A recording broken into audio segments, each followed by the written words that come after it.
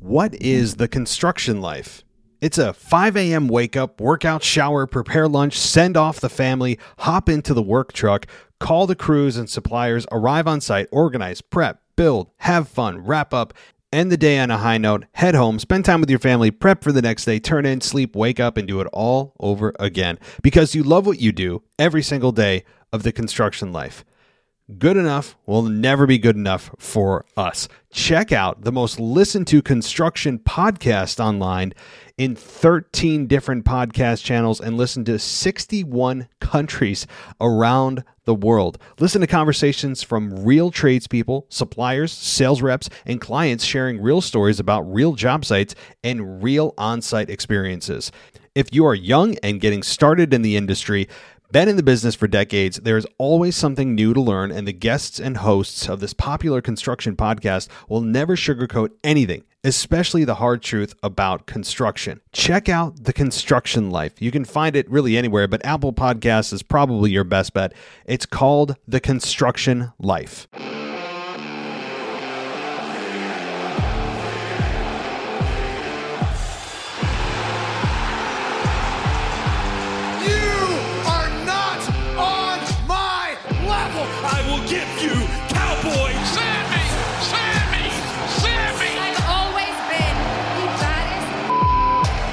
I came to AEW to dominate. Come on, Jeff Perry. Nobody is going to take this away from me.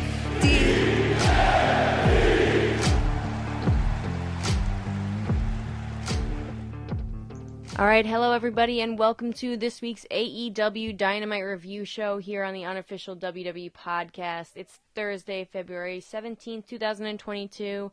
And we've got Ashley Mann here with us because we could not miss the chance to talk about the big news that broke this week. We were just getting into it a little bit, but first, Ashley, how are you doing? I'm doing wonderful. Thank you so much for having me, Mimi. How are you? Oh, I'm great, and I'm excited, and I think we'll probably just, we'll jump into the show, because this was a great Dynamite, I thought, or it had a lot of, you know what, it had a really good audience, let me put it that way. It had a really good crowd. That definitely elevated it. But before we get into the actual show from last night as a whole, I think we should just, jump right into it without further ado. There's so much to talk about. We were just kind of getting into it. I know you got your feelings about it. I have plenty of feelings about it as well. And I don't know where to start. I'm sure we're going to miss a couple points here and there. But Cody Rhodes did not sign a new contract with AEW. Obviously, if you've been living under a rock, Tony Khan released a statement on AEW's Twitter and Instagram, and then both Cody and Brandi Rhodes released their own statements, just, essentially thanking everybody they worked with. No information as to how or why or what the rhyme or reason. And in the subsequent few days, what has it been, like 2 days? It's been reported that it was financial, disagreements. They just couldn't agree on a financial or a number, I guess, and they also couldn't agree that Cody Rhodes no longer had as much creative control back in 2000. I think it was early 2020. I think it was post Dark Order. Tony Khan kind of took the reins of the creative a little bit, and I think Cody Rhodes didn't like that. So he was leaving a place where he has some creative freedom to a place where he has no creative freedom. I don't know. I don't know if I believe all the reports coming out. I'll believe it when I see it, is what I was just saying. But Ashley, what were your first thoughts when you saw the news? Yeah, like I mentioned to you, I was shocked. When I first saw, a friend of mine had sent me the screenshot of what AEW posted, their statement. That was, of course, signed by Tony Khan. And before I get into that, I don't know if you noticed it, but I found it, I just kind of chuckled when he listed all of his titles, and then the last one was like head of creative or something like that. And then now we're like the report just saying it was, of course, cash, because it always is, right? But then the fact that, like you said, him losing his creative control and like whatever booking power he had and all that. So like kind of seeing that and kind of putting two and two together just kind of made me chuckle a little bit. But yeah, dude, like I'm shocked. I don't know if I was saying it to you or if it was someone else, but like I thought that Cody would be a lifer. Like, and part of me felt like he would have been a lifer, but then part of me thinking back on the whole reason why he left WWE, like it makes perfect sense that he would go back. But just seeing like how passionate he was and how involved he was and not just like on screen, but like probably more so behind the scenes and like all the community stuff he did and all that stuff and like his TV shows and everything. Like he just had so much built into AEW already in the short, almost 3 years that they've been in existence. And for him to just be out already, like I'm just shocked. But like I said, like part of me kind of gets maybe I'm not gonna say I understand it, but thinking back to it, like I said, the whole reason why he left WWE was because he wasn't viewed as a main event guy, right? He was just that mid-carder, had however many different versions of himself and characters and all that, but he wanted to prove that he was a main eventer. So I guess part of him feels like he did. And if he truly is going back to WWE, I know I'm giving a long-winded answer, but if he does go back to WWE, like they almost have to book him as a main eventer, right? Like I would feel like if he goes back and is anything less, then he's even more foolish for leaving than you may think he is right now. But I'm gonna stop there and let you kind of get out what you need to say because I know you have some feelings on it. Now you bring up an interesting point, and I think before before getting into kind of what he would do actually, in WWE at all, the thought of like the actual just him leaving and what you're talking about creative control and him leaving WWE originally because he was not viewed as a main eventer. I didn't even think about it this way, but I mean he kind of tied his own hands with that stipulation, back in earlier AEW history where he would never challenge for the title again. Mm-hmm. You like yes, I'm thinking about MJF and Punk right now. Like you can absolutely still do big seemingly main event stuff outside of the title picture, but the whole point of this whole thing is to be fighting for that. I think it's an ugly belt, my opinion, but like we're all supposed to be fighting for that, right? So when you make it so you can't ever do that, and all power to him, he's stuck by the stipulation, but you kind of are tying your hands as to whether or not you are going to be a main eventer. I felt like he actually, and I'll admit I watched some of that Rhodes to the Top, and yeah, reality shows are all, BS. But from what I gathered, it seemed like he was kind of ready to just, still do important programs, but I feel like he wanted his cake and eat it too. He wanted to be looked at as this guy who's elevating talent and all this stuff, but he also wanted to be considered this big main event player. I don't really know. This is all speculation. Of course, we kind of can't comment on anything with any real knowledge other than what everybody else has seen as well. So I understand the money, going for the money. The difference to me is, and thinking about Shinsuke Nakamura lately, because with the comparison with this is somebody who did all his work, his more celebrated work, in Japan and all over the world, really. But and then he came to WWE, and now he dances with Rick Boogs, right? And the guy seems to be perfectly happy. Right? He did the low blow stuff with AJ Styles, and that was about the peak of his career, it felt like, in WWE. Isn't that sad? That's what we remember from that feud, all the low blows. Yeah, I know, right? But what were we gonna expect? Here's two small indie guys. Vince McMahon doesn't care, So it's as much as like we can all geek out about it. Vince McMahon just doesn't care, and so Shinsuke Nakamura. Now, I'm not saying he doesn't care, but the guy loves to surf. He likes to live in Florida. He loves to surf, and he's getting his money, and he's having fun. He seemingly seems to have fun, at his job.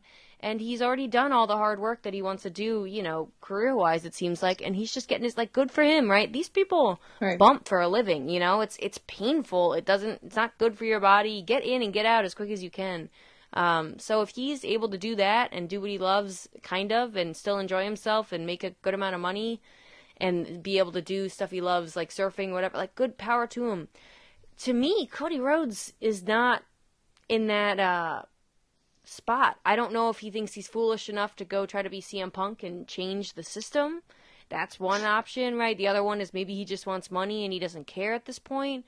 Number 3 could be he just wants to spite people. I really think, for me, my thought process is that I think Cody Rhodes is all good things that come with Cody Rhodes. His ego is ginormous. I really think he thinks he's going to go and change something, or be any different than another, what is it, cog in the wheel that every other wrestler in that company is. I think he's going to get squashed by Roman Reigns, actually, if anything. So that I guess leads us into WWE stuff as well. I'm curious to hear your thoughts as to what you think he's going to be like in that company. What is it going to be, a heel, a face? You think they're going to push him like a main eventer? You think he's going to get squashed by Roman Reigns or Brock Lesnar? You think it's really going to work out? And so I'm gonna say yes, just because I'm being hopeful. But I can see it honestly, and part of me, and I don't know if I'm giving them maybe too much of the like benefit of the doubt or whatever, but I feel like Vince probably respects Cody so much more now and probably views him as like a grown man. And he probably views him differently now because if you think back on it, Vince has like a weird love for people who are in different companies or start different companies, like with Eric Bischoff, right? Like if you think of all the crap that Eric Bischoff put Vince McMahon through, and what was it, a year and a half later, 2 years later, after everything folded, he was in WWE as the general manager and in a prominent role, you know, like say what you want, but I personally, like, I think it went very well. Like Eric Bischoff, like in my opinion, was a very good character in the general manager role because it was believable,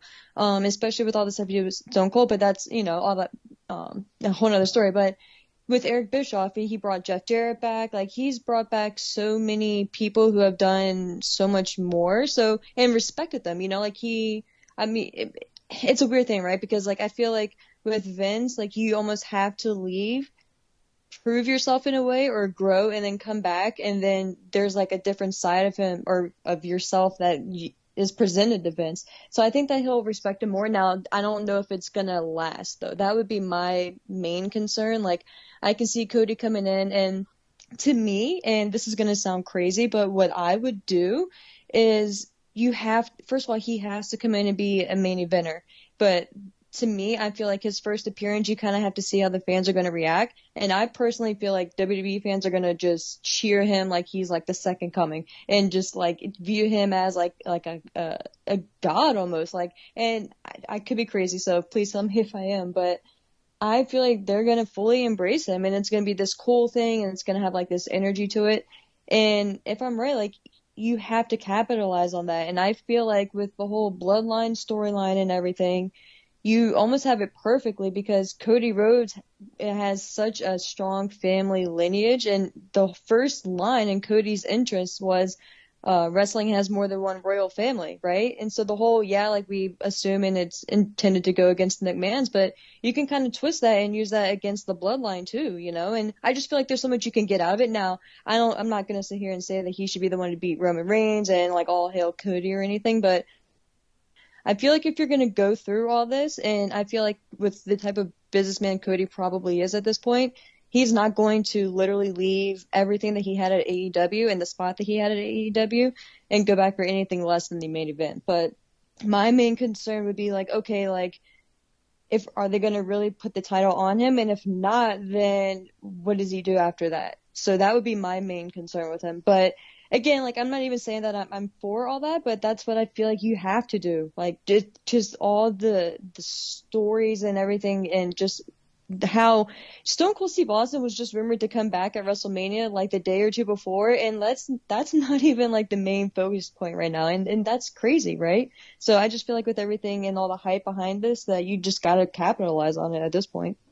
Yeah, absolutely. I thought about that too. I mean, he like out-Twittered Stone Cold Steve Austin. You know what I mean? Yeah, it's crazy. And good for him. And I'll be like, power to him again. I just think, you know, call me pessimistic, but I have no faith in WWE anymore. I think I hear you, and in another world where that company was not run by a 70-something-year-old man with, you know, a different take on the world, let's just put it that way. Yeah. And people who actually cared about telling stories and a little bit of creative freedom where people didn't have to sound like robots, and in a place where, you know, crowd reactions were real 100% of the time and not this piped in stuff and whatever else. Like, yeah, this would be really awesome. Like, this is like our version, you know, yours and my generation, I think I can say, of like, of Monday Night Wars, you know, of people jumping back and forth. Like, it could be the first of many. I don't know. The problem for me is WWE, WWE or WWF at the time and it today are two totally different products. I really just don't think they care enough anymore. They are just a content company at this point. And that's why I'm on this podcast and I talk about the AEW show, not, any of the other WWE shows of the week, though. We have a bunch of great co-hosts that do cover all those shows, so you can definitely listen to them on the same feed. But, yeah, in a dream world, I'm with you. I like that, the bloodline thing. I think you're right. I don't think he would sign unless it was a really good deal. I don't think he'd be leaving AEW. I think his pride is definitely hurt for sure. I think that might be a thing. I think he's also living it up right now, being the talk of the town. But, this is just today. Wrestling news moves quickly. We are on to the next thing really fast. So I'm with you. I don't think it's going to last. I think hopefully he gets that kind of 90-day clause or something. I think it was for Kenny Omega or the Young Bucks, or so they offered it to somebody if you don't like it here, you can leave in 90 days kind of thing. I assume he'll get something like that. If he's smart, he will. And then I guess the last question is, does Brandy come with him? Or excuse me, Eden Styles? Yeah. Oh God. I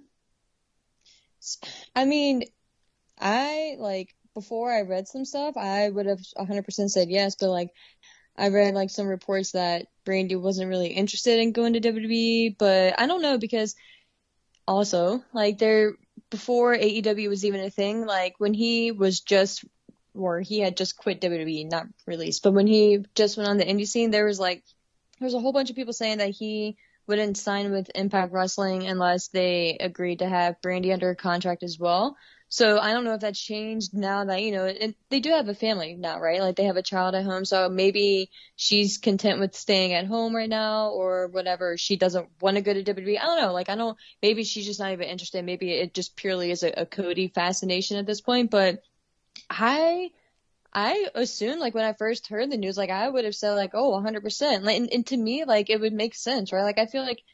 I feel like Brandy is a good character, and I feel like she is in my mind, they're kind of like the Miz and Maurice. I just feel like she complements Cody so well, and I feel like they're a good pairing, and it just kind of amplifies him a little bit.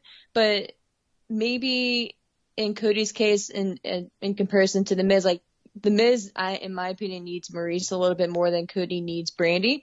So she's, I guess, not a necessity. But I just feel like, especially debuting and, I guess returning, it would be more impactful and a bigger deal if they both show up, and whether she stays after that, is different. But I feel like initially she should at least debut with him just to kind of emphasize it more. And that's the thing too, what direction are they going to go with this in? Is it going to be in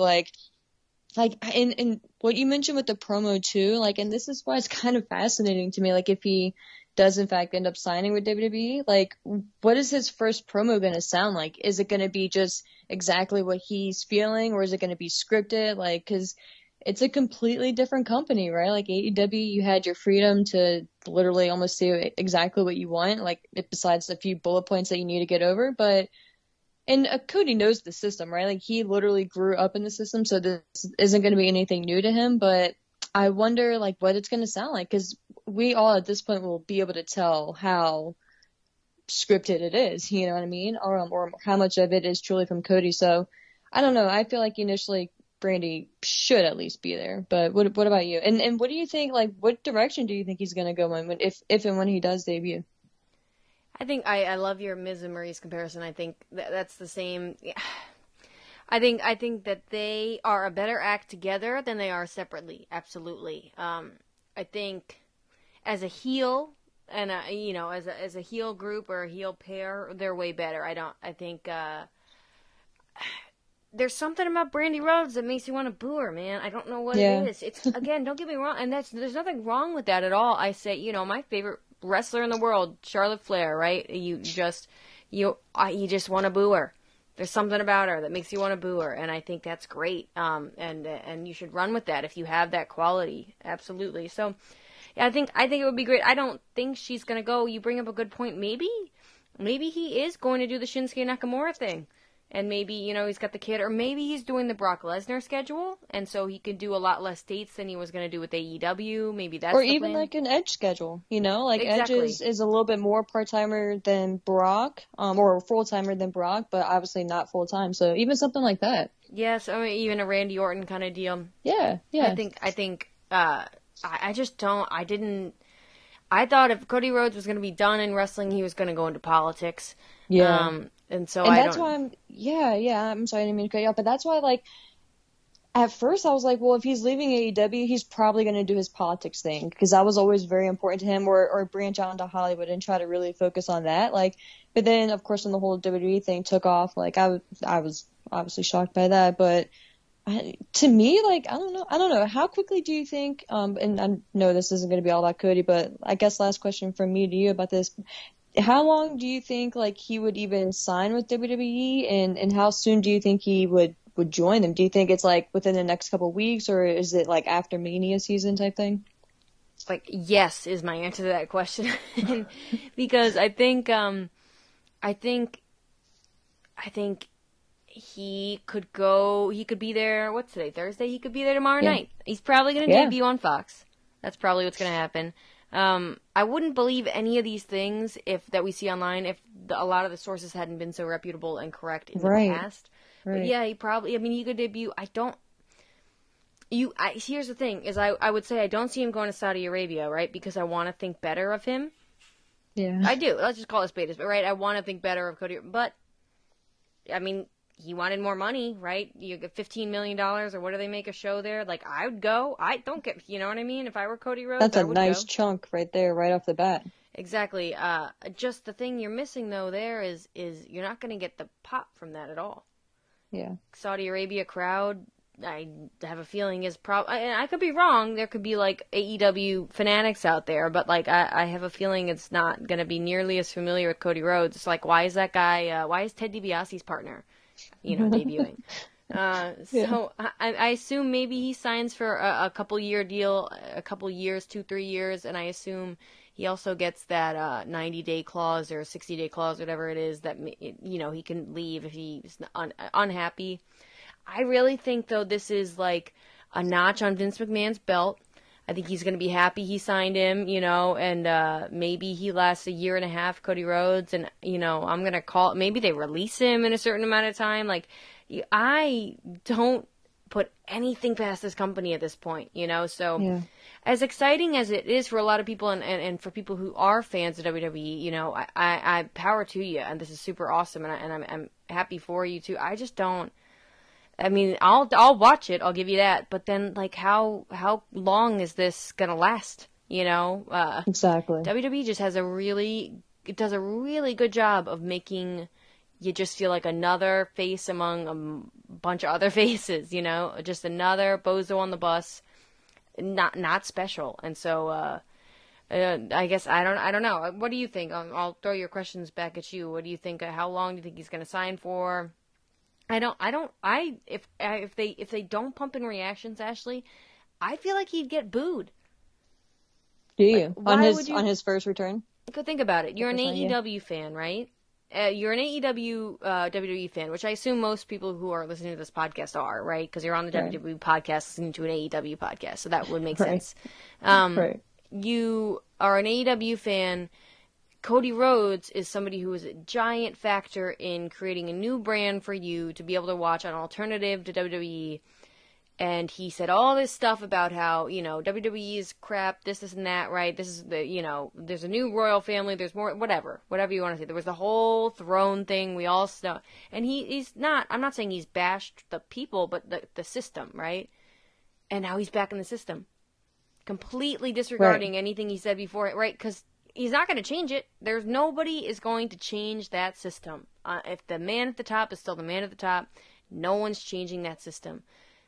Why would I be cheering this guy? He's a hypocrite, right? Or if there's a better word for it. And then if I'm a WWE fan, and I'm like one of these crazy people who, thinks AEW is like Satan's Circle, or I don't know what the heck goes on in their guys' heads.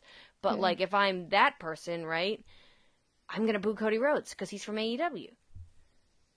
Like, I just don't see, and then if I am an AEW fan and I'm not mad at Cody Rhodes for leaving, right, I'm with him, good, go get your money, Cody, whatever.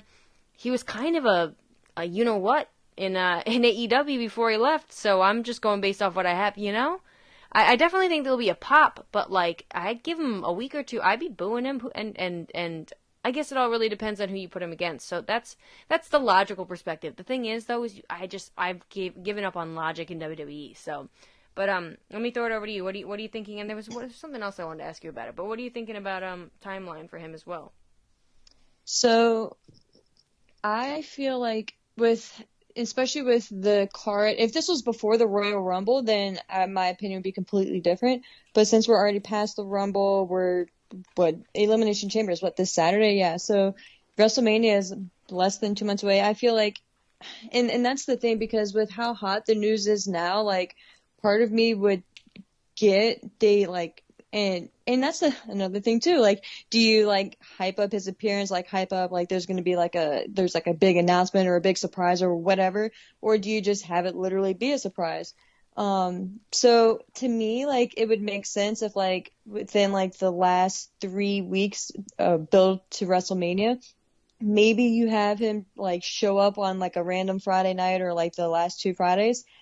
Make his appearance, let everyone know he's there. Maybe he has like, and that's the thing too. Like, it depends on how big of a deal they view him. Because I feel like you almost have to, even if it's not going to work, or the fans like crap on it almost right off the bat, you have to make it seem like it's a big deal. You have to put that feeling and that presence out there that yes, it's a big deal, regardless if it really is or not, or if it's really going to work long term.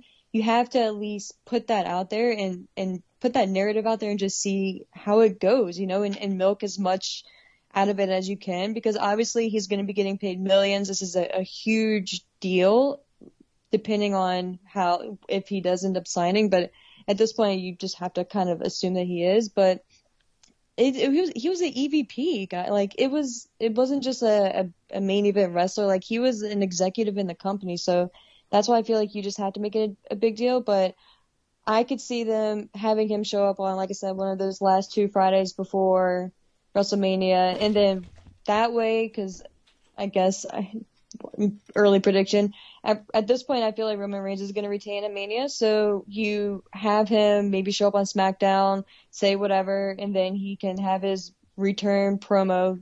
And then the following week, you have that angle right there to kind of lead you into SummerSlam and the next 6 months or so. So that's, to me, in my brain, like the perfect world for him, or maybe not perfect, but like the ideal setting and framing of him. But like you said too, I would not be shocked if he gets in there. It's a big deal the first night, the first 2 weeks maybe, and then he's just another person, and he's out there with your Austin Theories and Damian Priest out there and AJ Styles and all that. And it sucks to say, but you know, like it could go south really quick. But part of me, like, I guess the optimistic part of me is being hopeful that they recognize this, what a big deal this is, and they know that they don't have many stars, so they kind of have to force him to be a big star, even if he isn't perceived that way right off the bat. So ideally, I think that you could save him, or even for the Monday, the Raw after Mania, right? Like, that was always a big deal, so you could have him debut there, and that's where your most hardcore fans are going to be,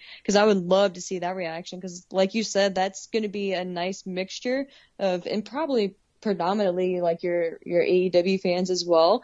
So I would love to see the reaction, that first Raw, literally, pun intended, reaction for him on that night. So I think that would be cool and fun. But, you know, like you said, who the hell knows? Like, this could go sour right off the bat too.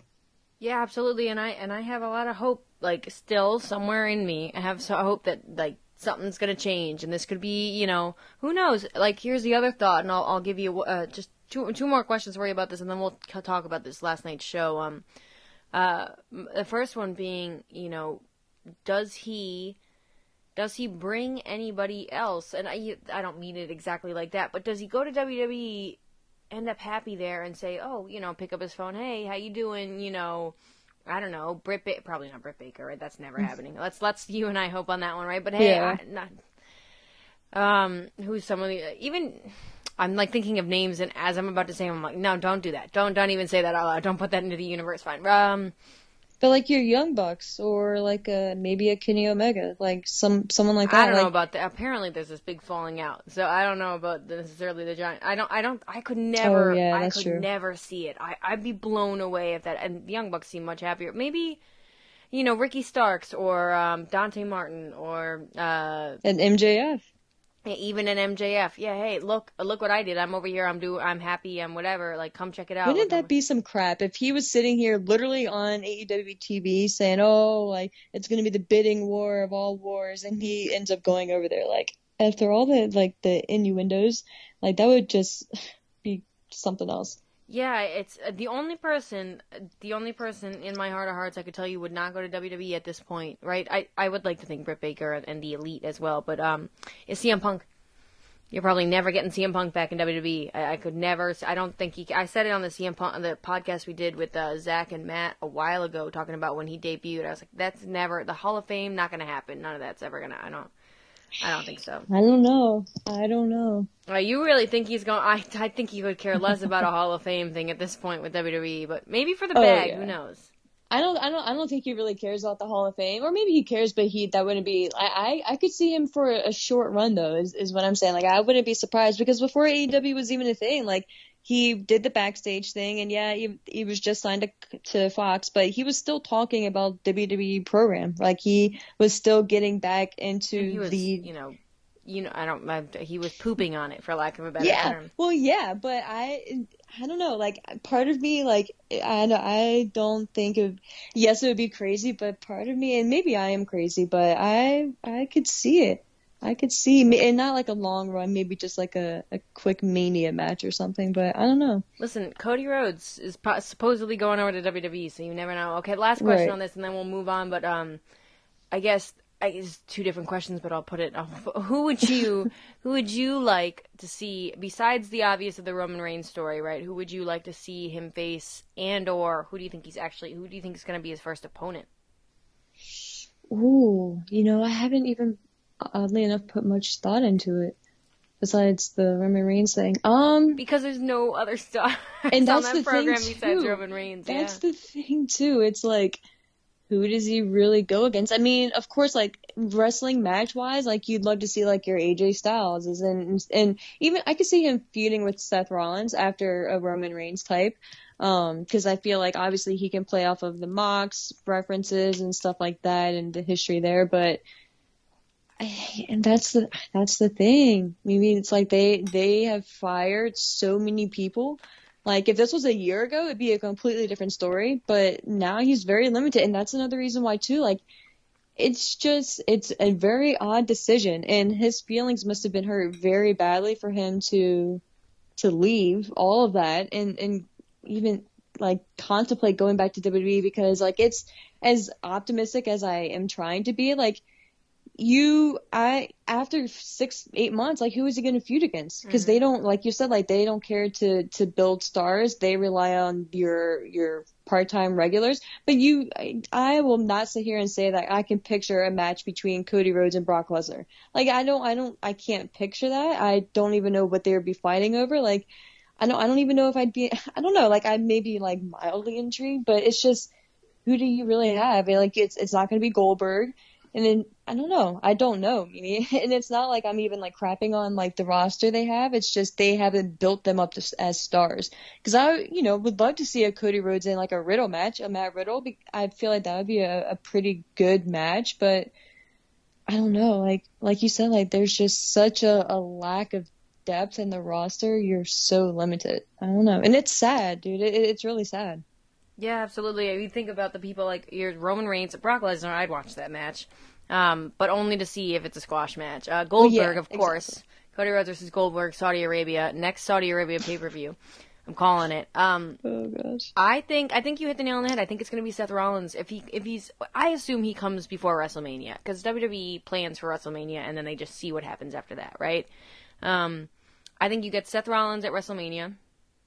If Kevin Owens is supposed to wrestle Stone Cold, if 2022 is what it is somehow, some way, right? Gosh. And Stone Cold is supposed to wrestle Kevin Owens, and I assume we get Seth Rollins versus Cody Rhodes, and they scrap whatever. Even if Kevin Owens is not supposed to wrestle Stone Cold, I assume we still get Seth Rollins versus Cody Rhodes at WrestleMania. The other match, and you know what? Call me crazy. I'm a Miz apologist. I don't care about the match, right? I don't. It's like, it's going to be as interesting to me as like a Damian Priest versus Cody Rhodes match. I don't care, right? But like, I want to see Cody Rhodes versus The Miz. I do. I think The Miz is a lot better than people give him credit for. I think he's a hard worker. He's had to put up with a lot of stuff, and he does the best. The Miz works with what he's got, you know, whether that be creatively or just athletically or all that stuff. And then, you know, I don't. I'm sorry, Zach. I don't care about NXT 2.0, but Tommaso Ciampa versus Cody Rhodes would be another awesome match. I think. I don't think we're ever going to see it, but you want to throw it back to the Wednesday Night Wars. Other than that, I mean, I'm not a what's his name? Oh, I can't remember his name. Pete Dunne. It's not for me. He's also like my age, which scares me. But Pete Dunne's not for me. Oh wow. So I think the only match from NXT, the only person left in NXT that I'd actually be interested, besides Cameron Grimes, of course, would be interested in seeing him face is probably Tommaso Ciampa. But again, I think it's going to be Seth Rollins, like you said, and then I think you're getting a feud with The Miz, and then probably that, you know, will be like 12 months later, right? The downfall, and that's like, that would be what, about 8 months a year into his run, maybe you get like and that'll be the downfall. A good match with Damian Priest 7 times on Raw. I hate to be that person. I don't, and you know what? Prove me wrong. Right? Like, please prove me wrong, because it just means better entertainment for me. I'll take it. You're not, like, sticking it to me. You know what I mean? Right. All right. Yeah, it's wild.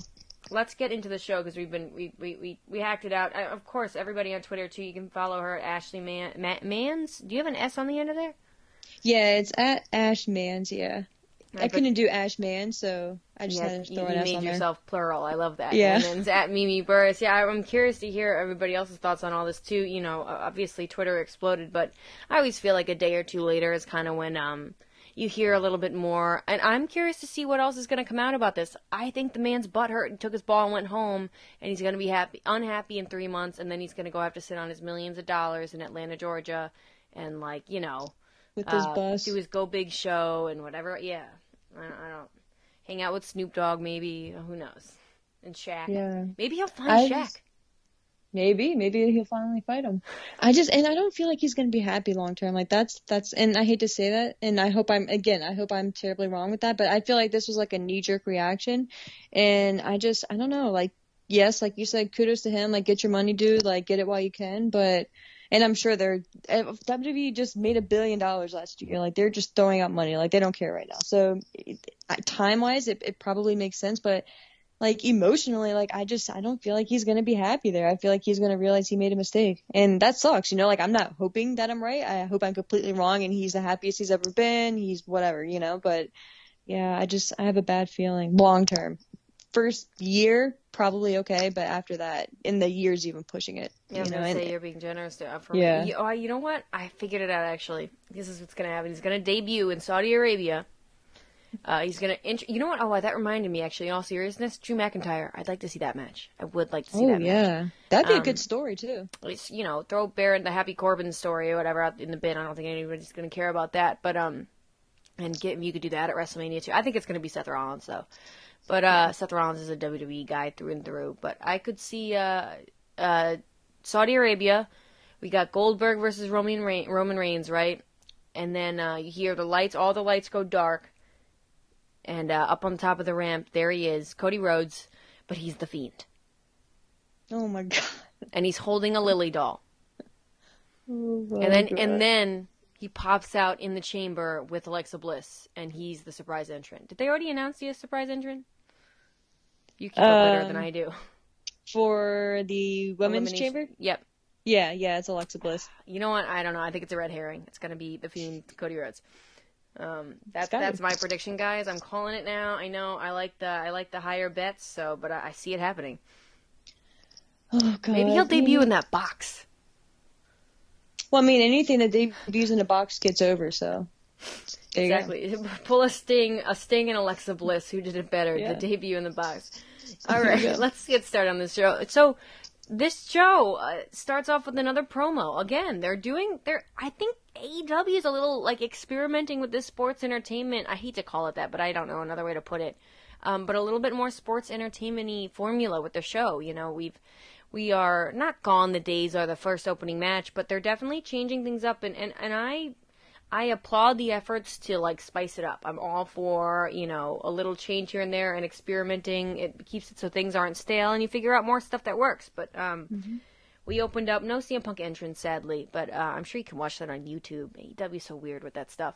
We opened up with CM Punk sitting crisscross, applesauce, spoons in the bowl, in the middle of the ring, and he talks about his match with MJF is now going to be a dog collar match. Some awesome lines in here. Will you be my Valentine? And the throwback to Roddy Piper. It was a S&M kind of looking dog collar. I'm not gonna lie. This was a little bit spicy. And then obviously calling out MJF because he says he wants to speak to him eye to eye, and MJF is speechless. CM Punk holds up that picture, that, like, legendary photo, right? I want Bayley and John Cena to feud now. Because I don't know if you've ever seen that photo. I just want them to do it. Every young wrestler, has ever taken a photo with another older wrestler.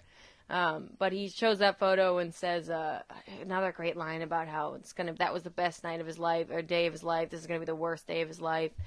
Like a blood-stained canvas. And yeah, we're doing the dog collar match at Revolution. And MJF, like I said, speechless, walks out, has nothing to say.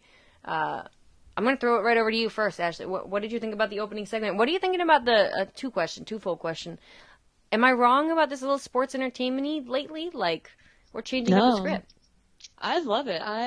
Because I feel like the way they are doing it, and for whatever reason, like, I just really enjoyed last night's episode. Like, I feel like the whole 2 hours was just really enjoyable. And I don't really know why, because, I mean, we've had bigger shows recently, but this one, for whatever reason, just stood out. And 2 promos, and I'm not going to jump ahead, but I'll just stay on CM Punk right now. But to me, 2 of my favorite moments from last night were 2 promo segments, and the first one was with Punk, and I loved how they started the show with him already sitting in the ring, and I, of course, love seeing the entrance, but it was a cool change, right? And it saved some time too, I'm sure, in the show, but it was a nice change to have him sitting in the ring, like you said, crisscross applesauce, and the way he started, this was probably one of my favorite Punk promos since he's been back, maybe even like top 3, because the way he started off, it was a callback to his old original CM Punk character, right? The straight edge and everything, and just the way he laid out the entire story and the entire idea and concept and build to, of course, the reveal of it being the dog collar match. And like you said, with him asking MJF to be his Valentine, with the callback of Roddy Piper and Greg Valentine's match. I think it was StarCast 83, I think. Starcade. Starcade, yeah, not StarCast. At all, StarCast. That's pretty good, no. I think it's 83. But, like, people don't know that, you know, and that's for the nerd, right? Like, that's for the wrestling fan nerd. The kinky dog collar is for all the other people watching.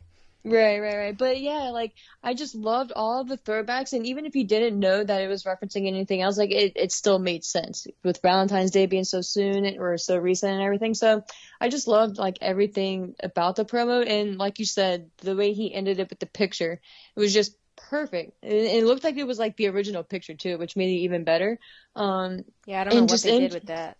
Yeah, but even with MJF, like, this was one of my favorite MJF moments too. Like, the way his facial reactions and the way he came out there and just stood there, and you can tell that he was really just immersed in just digesting and really thinking about everything that Punk just said and laid out, and like, oh crap, like, we're really going to be in one of the, like, most brutal matches out there.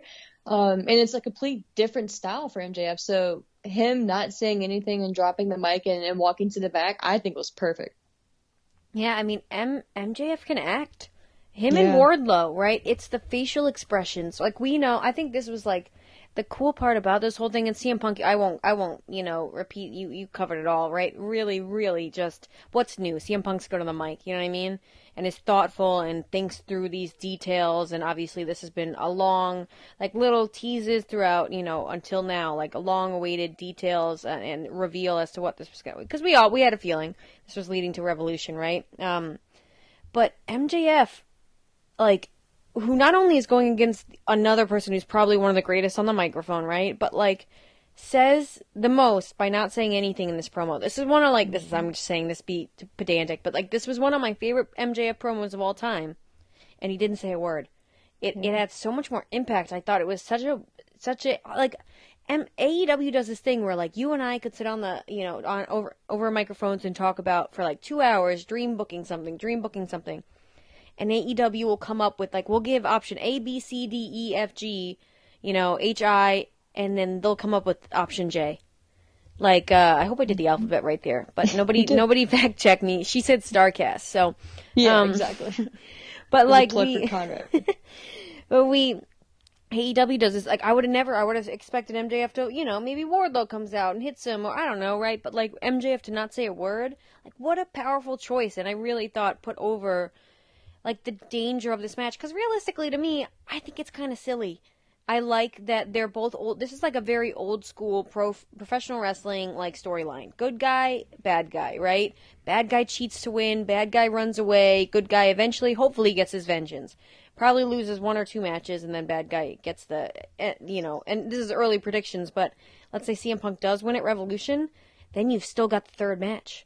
You don't have to do it yet. You know what I mean? But way down the line, if you want to, you could still do, the tiebreaker. So, I don't know, just really a brilliant segment. But the one thing I don't get, and the one complaint I'll have is, he talked about a steel cage a bunch, but he was like, oh, but Wardlow could probably still get through a steel cage, right? Yes, we like smart baby faces. Like, that's good. Like, the same old wrestling tropes of, like, I don't know, WWE has just ruined the steel cage match for me. But, But why does a dog collar stop Wardlow from interfering? You're listening to the WWE Podcast. We'll be right back after this short break. What is the construction life? It's a 5 a.m. wake up, workout, shower, prepare lunch, send off the family, hop into the work truck, call the crews and suppliers, arrive on site, organize, prep, build, have fun, wrap up, end the day on a high note, head home, spend time with your family, prep for the next day, turn in, sleep, wake up, and do it all over again. Because you love what you do every single day of the construction life. Good enough will never be good enough for us. Check out the most listened to construction podcast online in 13 different podcast channels and listen to 61 countries around the world. Listen to conversations from real tradespeople, suppliers, sales reps, and clients sharing real stories about real job sites and real on-site experiences. If you are young and getting started in the industry, been in the business for decades, there's always something new to learn, and the guests and hosts of this popular construction podcast will never sugarcoat anything, especially the hard truth about construction. Check out The Construction Life. You can find it really anywhere, but Apple Podcasts is probably your best bet. It's called The Construction Life. Welcome back to the WWE Podcast. Let's get back to more great wrestling audio.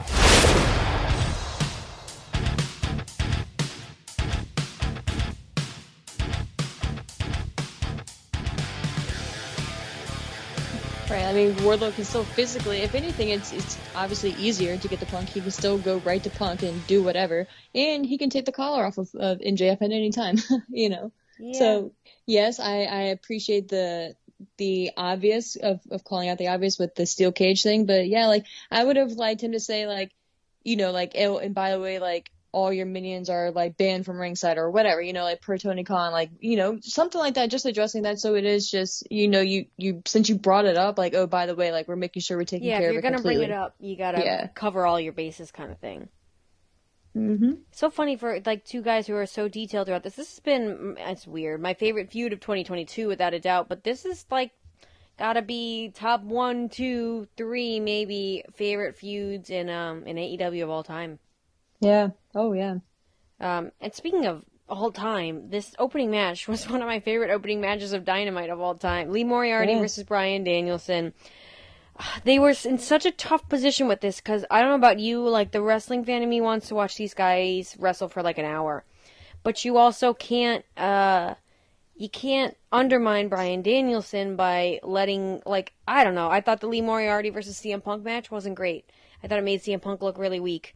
And especially coming off, like, when he wrestled against Eddie Kingston, I thought he looked awesome. But I think the guys were both lost, and CM Punk just looked like he was out of his element, right? Bryan Danielson, this looked incredible in this match, and the story in this match was incredible. I'll throw it over to you first again before we get into it, but I'll just mention that spot where they were on their heads and like punching each other in the ribs. Yeah. And just I'll throw it over to you first because I have so much to nerd out about this match. Yeah, no, like I actually have to. I want to go back and rewatch it because I was just getting home when this match started, so I missed like the first 6 minutes. So you would probably be better at breaking it down. But the ending that I saw, I love this version of Bryan Danielson. I'm gonna say incredible. that. And we all knew, if you were a longtime fan of his prior to WWE, like you always knew, like you knew the American Dragon version of Bryan Danielson, right? And Daniel Bryan in WWE was good as well, and still one of the best in the world. But this version of him, like I feel like this is the best version of either Daniel Bryan or Bryan Danielson that we've probably ever seen. And I love the fact that it was a wrestling match. Like the match itself was just chain wrestling, and it was so great, and how stiff it was. Like it was, I don't know, I was just kind of blown away by it. And like you said, it was a very good comparison. Like this was probably my favorite Lee Moriarty match in AEW. Oh yeah. And like and I just hope that whatever ends up happening with Bryan Danielson and Moxley on screen, like I hope that Lee is one of the guys that Bryan kind of helps and coaches, because I don't know if you saw, like apparently Bryan has been training Jade Cargill as well. So thinking and just knowing that he's helping other talent, like it's exciting. So this match, it was just, from the parts that I saw, like it's Bryan Danielson, man, and it's amazing to think that he just went through a feud with the world heavyweight champion, Hangman Adam Page, and he lost that feud, and now he's not really focusing on the title, but he still feels like a big deal. So that presence and star power, I feel like this was such a good acquisition for AEW and Bryan Danielson, because of just all the different things that he would bring to the company itself. But man, like, dude is just on another level right now. Yeah, I'm 100% in agreement. I think this is the best run of his career. And starting off with that, I'll be a little biased, but that 30-minute Grand Slam match, right? That was incredible with Kenny Omega. But there was a spot in this match where Lee Moriarty's ankles were on the rope, similar to like a draping DDT kind of thing.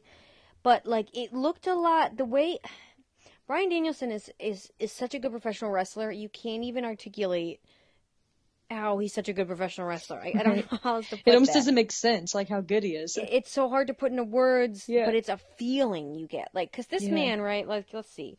Bryan Danielson is, I think he's 40-something, right? Probably. Yeah, I'm supposed to. 44 is my guess. How old is he? He's 40 years old. Okay. And he's 5'10", right? So, realistically, the guy is 4 inches taller than me. He's, like, not a big dude in wrestling standards, right? And he's not a big he's not super muscular either. Like, don't get me wrong, the guy's in shape, but he's like, and he's not the big steak eating, he's not the Butcher or the Blade, right? Right. But he's your vegan, 5'10", 40-year-old man. Just throw that out there. I am terrified of Bryan Danielson. Terrified. His violence, the streak of violence is so unique. It's not like this, not to throw him under the bus, but like it's not surface level like Lance Archer. Like, I'm gonna hit you with stuff. Like, no, it's like I'm a big guy who's gonna throw you off stuff. It's not even necessarily like intricate. It's just, I can't even think of the word, harsh, brutal. Like it's just in your face, smash mouth, but also really beautiful and poetic all at the same time. And so that when Lee Moriarty's ankles are like draped on the rope, you think, oh, he's gonna go for a DDT or something, right? he just knees him right in the side of the head. And it looks like, he cracked his head open, like concussion there on the spot. Like, it's like animalistic in a way. But it's as if you gave like a tiger, like a human brain.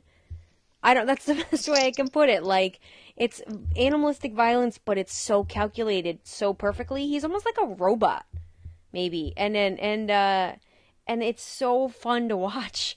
Like you said, I think this is the best run of his career, and we'll get into the post-match part, but the part where so you missed the spot, you have to go back and watch this, they're on their heads.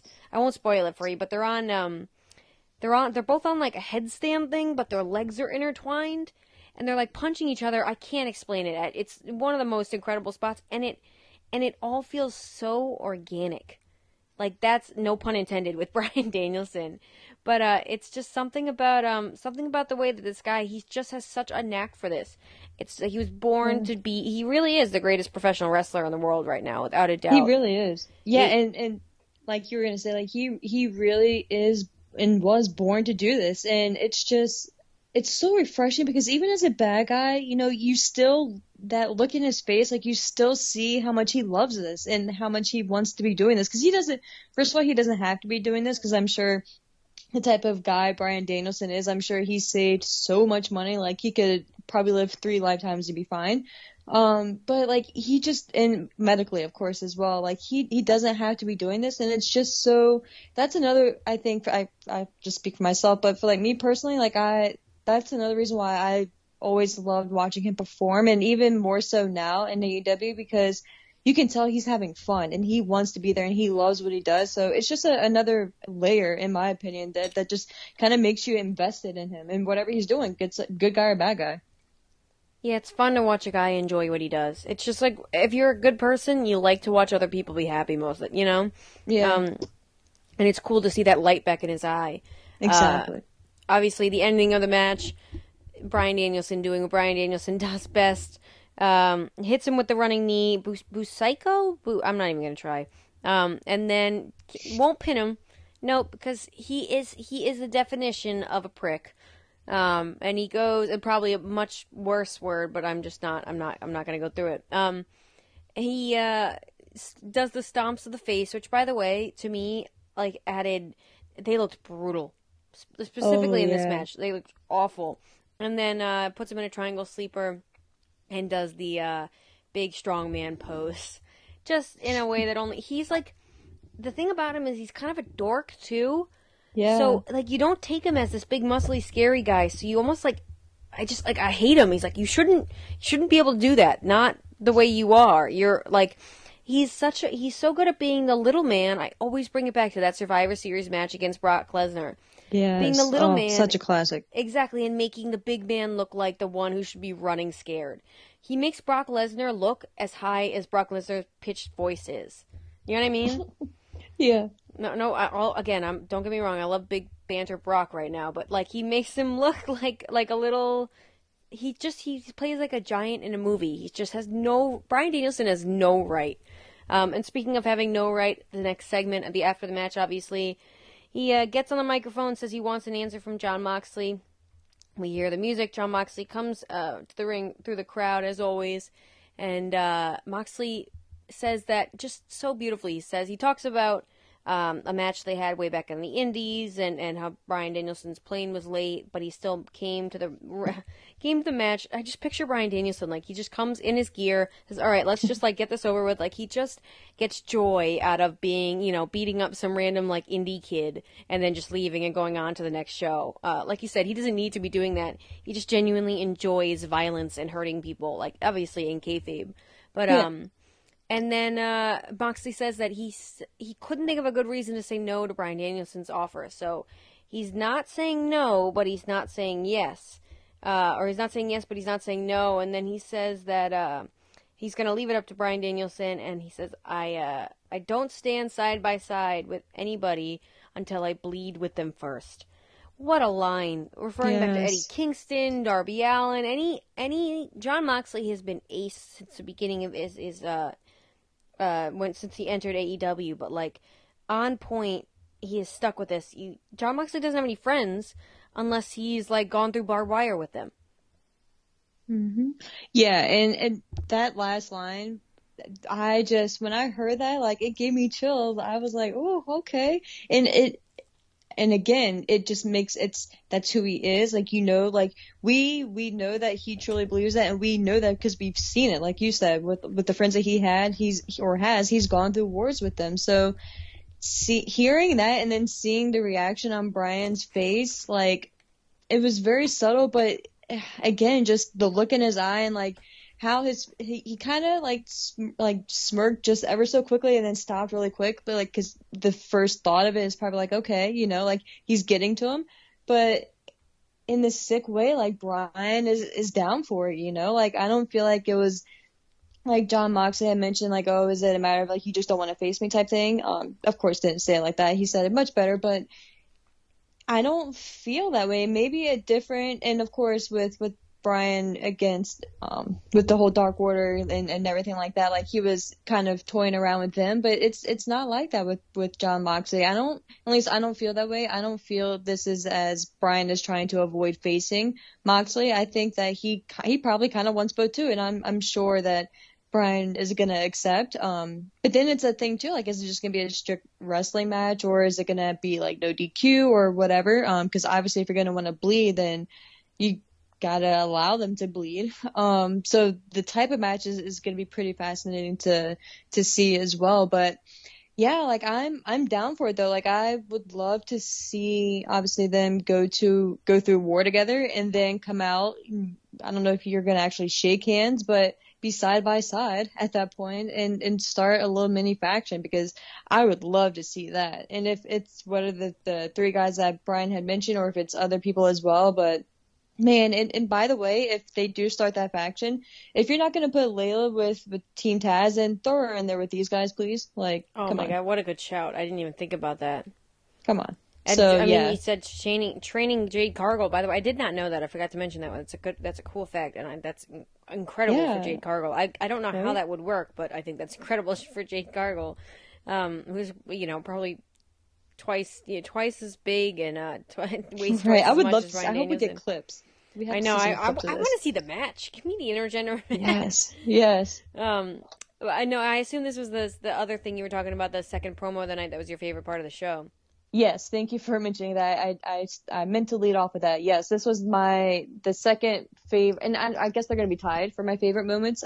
Thinking about it, but probably in AEW's history as well. Like these two promos, for whatever reason, or these two segments, I'll say, just really stood out to me. I don't know again if it's recency bias, but we'll talk about this at the end of the year. But at least like right now, like they just hit me different, man. I don't know, but I think especially with this promo, that last line, and then Brian's like subtle reaction and just the thought of what the future can hold for them too. It's so exciting. Like, and I'm down for it. I hope it plays out exactly like that. Like I hope they go through war and then come out side by side and then just literally run rampant on AEW, because that's what Brian wanted to do, right? He wanted to pretty much win all the titles type thing. So I think that'd be fun, whether it actually happens or not, like if them winning the titles. I think it'd be fun to see and a fun story.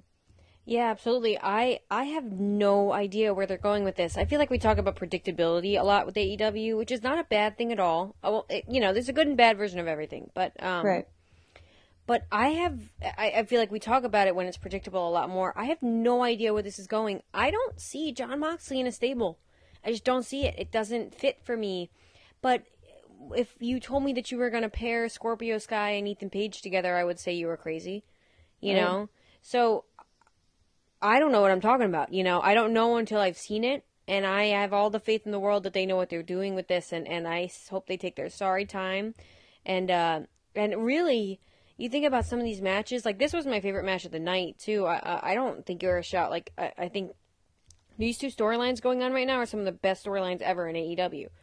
Not just because of the name values, right, but the actual content and the thought that's put through it. Obviously, all these men, or I'm thinking of MJF, CM Punk, Bryan Danielson, and Jon Moxley, obviously, right? 3 out of 4 men have been in this business a long enough time to really have knowledge as to having all the details for not just a match to put a match together, but like the story beats to put all that together, and the foresight, without necessarily having like, and I love him, don't get me wrong, but like the Kenny Omega New Japan style where he's not as his version of storytelling doesn't fit as well for an episodic television show. You think about the Hangman Page story was great, but if you think about it beat by beat, like not everything was awesome. Bryan Danielson is an incredible TV wrestler, and then what was the other one I was saying? Cody Rhodes. Cody Rhodes is going to Cody Rhodes. Chris Jericho probably in a similar vein. You don't really get that with these guys. These guys just love the actual art of it, ego aside. We CM Punk and MJF may be a little bit different, but definitely Bryan Danielson and Jon Moxley. So I'm excited. I don't see it as stable, but I'm definitely for it. And honestly, like if they put Daniel Garcia versus Bryan Danielson on Revolution, I'd pay money to watch that match. So the fact that we're getting Jon Moxley versus Bryan Danielson possibly at Revolution, this card is this. I think that's probably why maybe you enjoyed it so much. And I don't mean to put words in your mouth, but it shaped up the Revolution card. I got I'm ready to pay them double. Don't quote me on that because No, you're 100% tight. right. While it's tight, but no, you're 100% right. Like I may have a little bit of bias too, so that's call me out if I overhype something, but yeah, like I just feel like this card, my bias aside, I just feel like this card is shaping up to be stacked, and this is. I don't want to downplay, but this is just Revolution, like they normally try to like hype up like All Out and like Double or Nothing, So, and that was, quick question for you, not to get off too much on the tangent, but what would you view, and I don't know if I've asked you, so forgive me, but what would you say their like big show is, like their version of WrestleMania? Would you say it's Double or Nothing or All Out? That's a good question. Because to me, like it would be boiled down to those two, unless you think it's one of the others, but to me it would be one of those. Probably All Out if they were to have any. But at the same time, then they have all this casino crap. But then, like, just stick it at Double. To me, Double or Nothing is like the version, I think of like Royal Rumble. Okay. And then I think, maybe All Out WrestleMania. But I honestly feel like, it's funny you said, I look at them kind of all very similarly. I don't look at them as one bigger, like, I look at all four on a fairly even playing field. Again, well, here's a good question for you, or here's a good answer, right? Where do they want to put the Kenny Omega Hangman Page match originally to end? It was All Out, wasn't it? And then obviously Hangman Page's congratulations, obviously, but him and his partner had a baby and all that, so it ended up being on Full Gear. Yeah. So that to me says All Out might be is what they view as the biggest show, but at the same time, I don't know. I think there's an argument to be made for any four, but there's also the argument to be made that they're all the same. I haven't really thought about that. What would you say? And I'm torn because Double or Nothing was their first pay-per-view, so and it was their first show back too. Right. So if we're going off of like history like that, it would make sense. But All Out is like the sequel to All In, which is it's what called started All the company. Out too, right? Right, right. And like they always like, and to me, I kind of look like the events leading up to it too. Like with All Out, they always focused on like having like the fan fests and like the big like having it like a whole like destination weekend type thing. But they're starting to try to do that now. Like they kind of are doing that with Revolution as well. Like they're doing something on Saturday. Like a little fan fest thing. So I think they're maybe starting to like just build up the pay-per-views they're still pay-per-views. But yeah, like I don't know. Like that's why I was kind of curious because like part of me wants to lean more towards All Out, but you can definitely make an argument for a Double or Nothing. But to me, I'm kind of like intrigued as well, like that they haven't really positioned any one above the other. So that's kind of interesting to me as well. But that was just kind of a thought that I wanted to get your insight on. No, I'm hopefully one day we'll be able to go to one of those shows. I still, all WWE, negativity aside, I want to go to a Royal Rumble. It's on my bucket list. I've seen the Money in the Bank. I don't care about WrestleMania. WrestleMania actually looks miserable to me. To be out there and like, especially when they go to these hot places, like, no, thank you. But like, I want to go to a Royal Rumble. Specifically, I'd like it to go, if I could go to one that's inside. But that's just, neither here nor there. But I definitely, I've been to a Dynamite and a Rampage, obviously. I've been to the Dynamite and the Rampage, if I may say so myself. Yeah. But, I would like to be able to go to a pay-per-view. And if I were going to choose it's funny enough, though, if I were going to choose a pay-per-view to be able to go to, it would probably be Double or Nothing. I like the vibe of that, maybe because I like gambling a little too much, but like, I just like the whole feeling of it. It's almost like I like the journey more than the destination, and Double or Nothing feels a little bit more like it's still on the journey, and All Out to me feels a little bit more like the destination. Then again, they're going to be right next door next week to me, and I can't go to the show. So I'm going to be able to hear it, and I still can't go to the show. So one day, though, we'll see. Yes. All right, speaking of Revolution now, speaking of shaping up the card to Revolution more so, Max Caster versus Wardlow. I was a little, before we get into the match, I don't know, I thought this week of all, like, I understand he's a little bit more, Tony Khan's helicopter parented him a little bit with this stuff, but I was expecting a little bit more from Max Caster. Were you not? Am I the only one? Well, to be honest with you, I didn't even like the pairing for this match. Like, it seemed like, I mean, it's fine if you have two polar opposites, like, face each other, but, like, I don't know. Like, to me, like, with the Acclaimed tag team, like, I felt like they were trying to give them a little bit more momentum and build them up a little bit more. And with what you're doing with Wardlow, like, I didn't like the pairing. And I think that's, for me, like, my mindset going into it, I was probably a little bit jaded. But yeah, like, I wasn't really impressed with the match itself. And that's sad because, like, I enjoy the Acclaimed, you know? Like, I think Max I'm not gonna say like he's gonna be like the next main eventer, but like I feel like they're a good pairing to like the Acclaimed. I feel like Anthony Bowens is very good in the ring and Max is a very good mouthpiece. But yeah, like I just didn't like the pairing to begin with, and it just wasn't really clicking.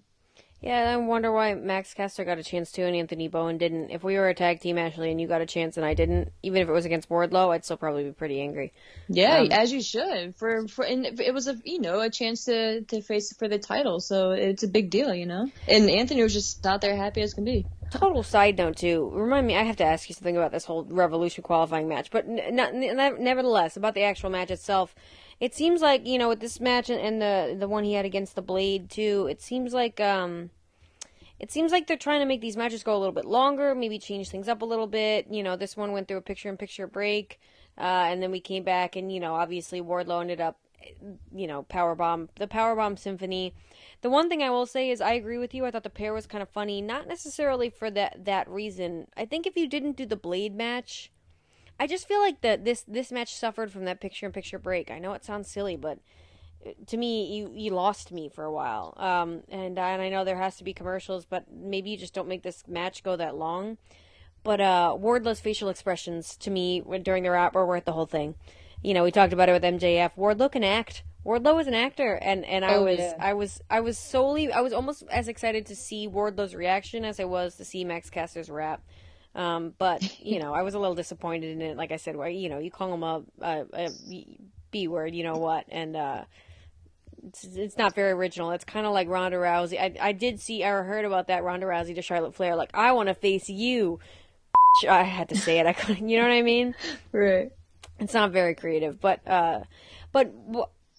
first, let me get your thoughts on the match, and then I got to ask you about this whole Revolution title ladder match TNT face thing. But what did you think? And what did you think about the match with the Butcher? It was the Blade, right? Yeah, I'm pretty sure it's the Blade. I don't know why, but like the names, I get them confused. Like I don't know why. I feel like it should be the other way around. I say it. Yeah, because he always comes out in an apron. You know what I mean? Yeah, exactly. Anyways, is it a little bit longer form Wardlow matches? Wardlow's not like your Braun Breaker or anything. Like, he is a seasoned indie wrestler, but still, they're giving him a little bit longer form matches now. I'm curious to hear your thoughts, and specifically on this match, obviously, as well.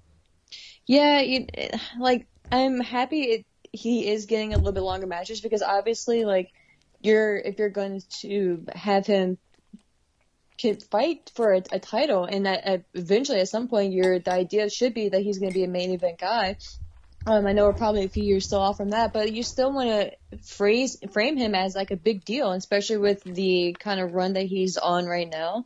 So I am happy that this match wasn't just a complete squash, and they kind of went back and forth, and it just shows kind of Wardlow's, even though it wasn't a squash match, but it still kind of shows his dominance in a way, and just he just has a presence to him already, and like you said, like he is a good actor. He just, I hate to sound like cliche or whatever, but he kind of has like the total package. And again, I still think we're a good amount of time away from him being like in the main event scene, but I think he has a strong chance and a strong case to be made for like the TNT title. I just think that if you continue to push him, maybe not win the title right now, but maybe within the year, or maybe even closer towards like the end of the year, because me being biased, I want Miro to come back and win the title. I miss him so much. But yeah, like I think Wardlow is going to be like the real deal going forward. I could hear that in your voice. You broke my heart there for a second. You miss him so much. I do miss Miro. It's sad. I don't know. Well, is he injured? I honestly don't even know. Has he just been injured, or? I think he's just taking his time, Okay. making us miss him. Like, the best thing a professional wrestler can do is get off my television. You Yeah. know? Yeah. Yeah. Because we start to miss him a lot more. So yeah, I hear you 100%. I think that I'm curious to see if Wardlow, if he does win this match, if he actually gives the chance to or if he's going to win the title. Does he give the title to MJF? Is he going to give the chance to MJF with this whole CM Punk thing and how it's dovetailing with it? I know we had the Keith Lee thing, and I'll ask you about that in a minute too. But you know what? Let me jump over to that first before this whole Revolution thing. I don't mean to go too off topic, but last week I didn't get to hear your thoughts on Keith Lee. What did you think? So I had a crazy theory, and I knew it wasn't going to happen, but I was trying to be one of those crazy conspiracy theorists out there and Isn't that Mary's job on this show? It is, but I took her spot in that role. But I kind of thought those, like, I was trying to make a case for it to be Jeff, right? Like, I had this whole mastermind plan laid out. So when it was Keith Lee, like, personally, I was just a tad upset because I knew, like, I was wrong, obviously, and I knew I was going to be wrong, but I'm just a massive Jeff Hardy fan. I just kind of wanted to be right. But I'm not going to say I loved the debut, but I think it was perfect. I think that's exactly what you do with Keith Lee. And I think I hate to say it, but it was pretty much perfect. Like, your Isaiah Cassidy lineup was the perfect opponent, and Isaiah deserves just dinner from Keith Lee for like a month straight, with everything that he did. And Mark Quinn for that matter, but more so Isaiah. But I loved the presentation. I loved the entrance. I loved the look of Keith Lee, that it looked like the Keith Lee that we all knew and started to love in NXT. So yeah, like I was a big fan of it. And to me, it's really going to be interesting to see how they view Keith Lee, if he's just going to be like a TNT guy starting off, or if he's not going to win the ladder match and then kind of be thrusted into the main event scene. But with AEW, it's weird because they are such a story heavy company, and especially for the heavyweight championship, it's different than WWE, where like you can have a feud for a month or two, but then you can move right on to someone else that very easily and then not think twice about it. But with AEW, it's not like they really throw in random people. I guess you can maybe consider Lance Archer to be like a random opponent for Hangman Page, but for the most part, like, they always have a solid story for their opponent that they're going against. So while I kind of love to see Keith Lee like in the title picture, I don't really know how he gets in there right now. So that's going to be kind of interesting to me. But if I were to put, I guess, money on it, I would say he's probably going to be in the TNT realm for like probably the next year or so, and then go from there. And then I think he should, I think he'd be a good good champion rather too. I'd love to see him, and if you do have him win the ladder match, I'd love to see him win the TNT title and then him and Miro feud going forward, because I think you can get a good amount of time out of that too. Yeah, you really want this Miro thing to happen. I love it for you. I do. I'm hoping now. I want to will into existence for you. Don't get me wrong. I think Miro is really coming into his own, and I think he's going to get a huge pop when he comes back. Like, I think he's going to get a well-deserved pop when he comes back. And you know what? Maybe he comes back. I want him to come back with Lana, with CJ Perry, whatever her name is. I need a little different flavor from Miro this time, and I want to see a little bit more of like the charisma. Miro's got like some, this whole God thing is incredible, but like, what if we did like not to totally side topic here, but like, not Jekyll and Hyde, but just like, he's like silly, funny Miro, like weird, he's like weird, funny Miro, and then like, you mess with him and he flips a switch. It's kind of similar to what he was in the beginning as the best man, but just better. Kind of what they're trying to do with Damian Priest, if you're like, you're a WWE fan, like the good and bad side, like it's just one thing that'll set him off. Don't shoot ever compare Miro, my thoughts, my booking plans for Miro, to can Damian Priest coexist with himself storyline? No, I'm talking about like we remember when he had that thing with Kip Sabian, when he snapped on Kip Sabian back in like the locker room and he threw him into the wall. Like the beatdown was just brutal when he finally got like his hands on Kip Sabian. That's why Kip is still out, right? Exactly. Yes. Storyline, like, yeah, that's insane to think about. He was so like funny and laughy and giggly, whatever. Like not giggly. Miro doesn't giggle, but like, exactly.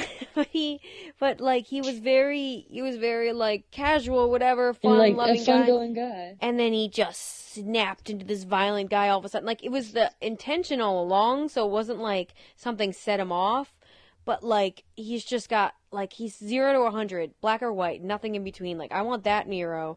And then I want him to bring his wife and God. Bring God to AEW. That's the new Forbidden Door debut.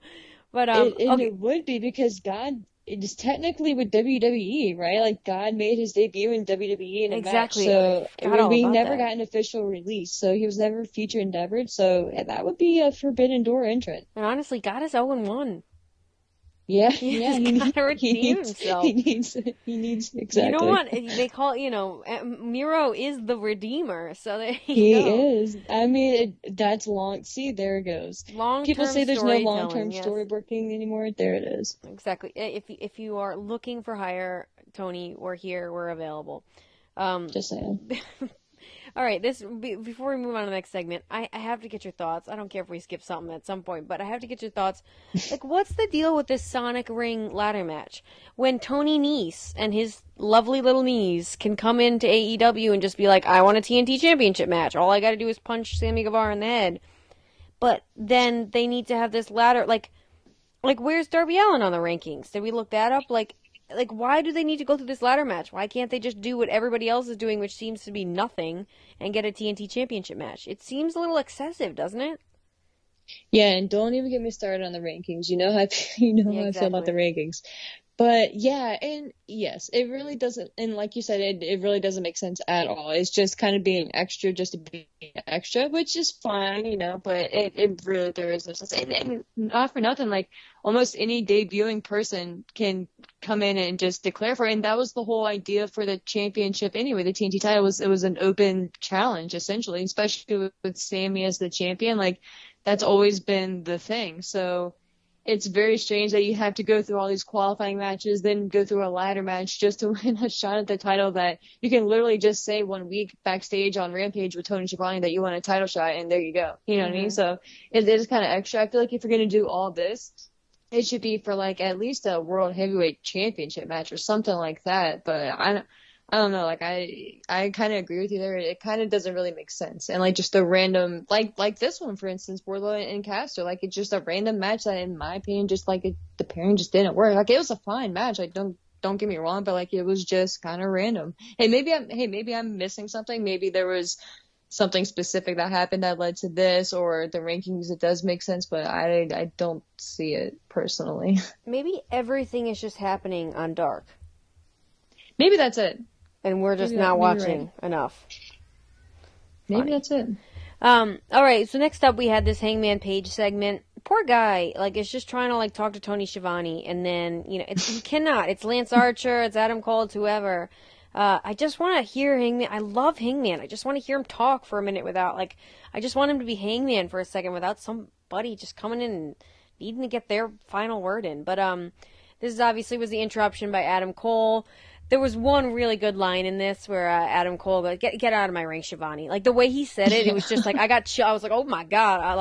I'd get out of the ring too, and then maybe want to boo him because we all love Tony Schiavone. But long story go away. They go back and forth. They had a couple good zingers back and forth and talking about other companies and champions. We all know the story.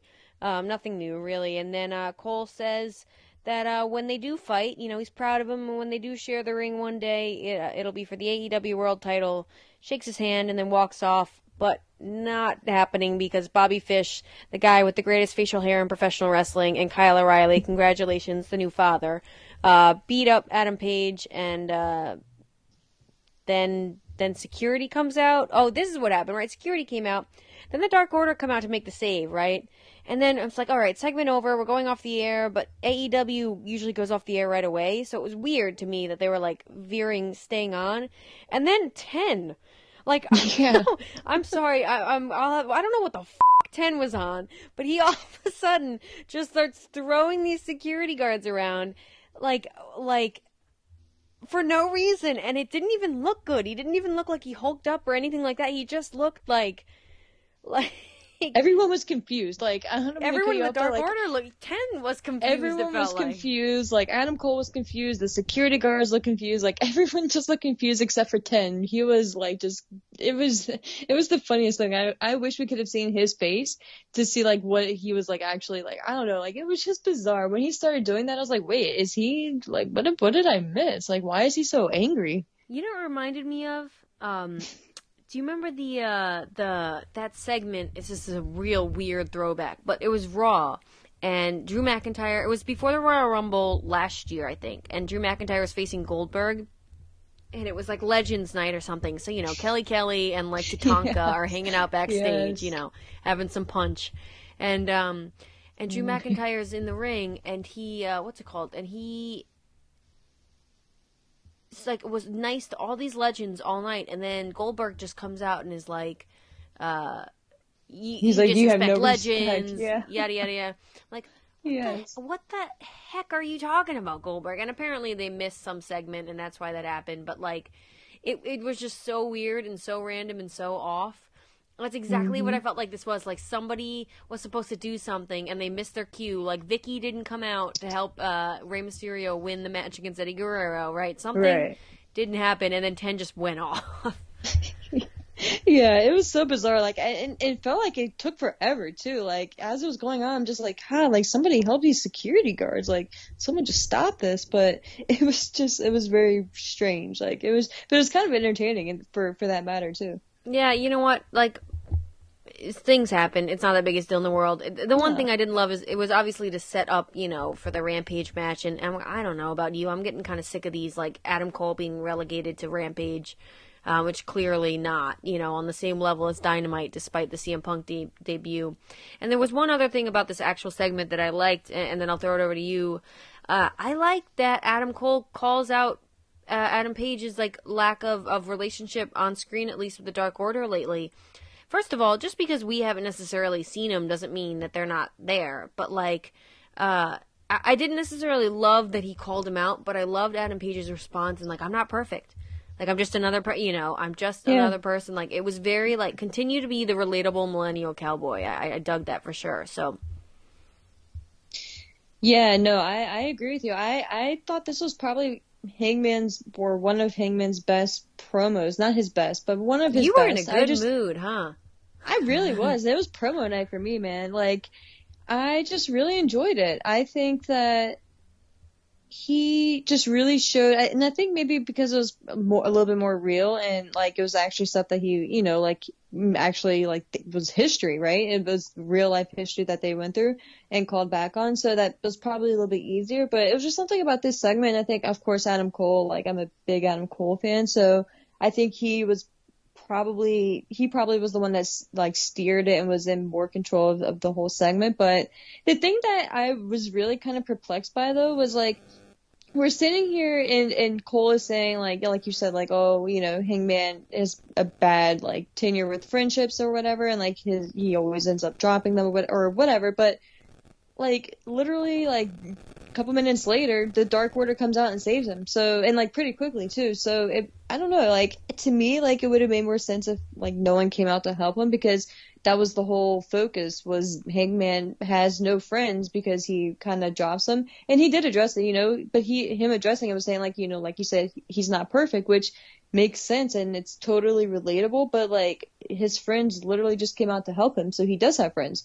So I don't know, like if you do have friends, like wouldn't you just stand up for yourself and be like, yo, no, like we are still friends? Or I don't know, like that was just kind of like, I think while 10 was beating up the security guards, I was kind of thinking about that, like why are y'all even out here? Like, wait a minute, like what's going on?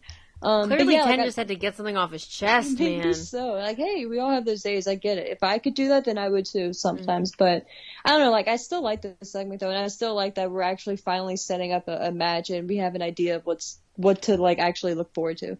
Yeah, I think this segment, it's funny, and I had the view of, like, I didn't mind that. I actually kind of liked the idea, and I might be reading way too much into it for him, but, like, that the Dark Order, I love the Dark Order and Hangman's relationship, but that the Dark Order still, like, love Hangman, even though he's, like, you know, sucks sometimes, because he's just a human being, and he's, like, you know, is, like, not the greatest human being, and admits to not being the greatest, but tries really hard to be a better human being. I don't know, just, like, I think I really relate with the Hangman character, and that's why I probably give it a little more leeway subjectively, but I can hear the confusion where you're coming from for sure. All right, let's move on to this next tag team match, because the Inner Circle, Chris Jericho and Jake Hager versus Proud and Powerful. First of all, let's talk about Jake Hager. Like, clearly, I told you, we were talking about before the show, Chris Jericho signed a new contract. Jake Hager is looking to sign a new contract, clearly, because the guy looks, like, I don't know if he's fighting in the UFC soon or something, but he looks like a different human being than the last time we saw him on television. And it's funny you say that because, yeah, he does look completely different. Like, he's definitely slimmed down a lot and since his AEW, like, beginning and up to now. But for whatever reason, I started thinking back to the night when he cashed in his Money in the Bank briefcase and became the World Heavyweight Champion. I don't even know how many years ago that was, but I just remember, like, that picture in my brain of him just standing there completely serious. Like, the second he stood up, he was just serious, and the shot was just on his face. But I remember just thinking, like, when I was thinking about it last night, just, like, how beefier he was and how much, like, bulkier he was. And he was obviously so much younger at that point.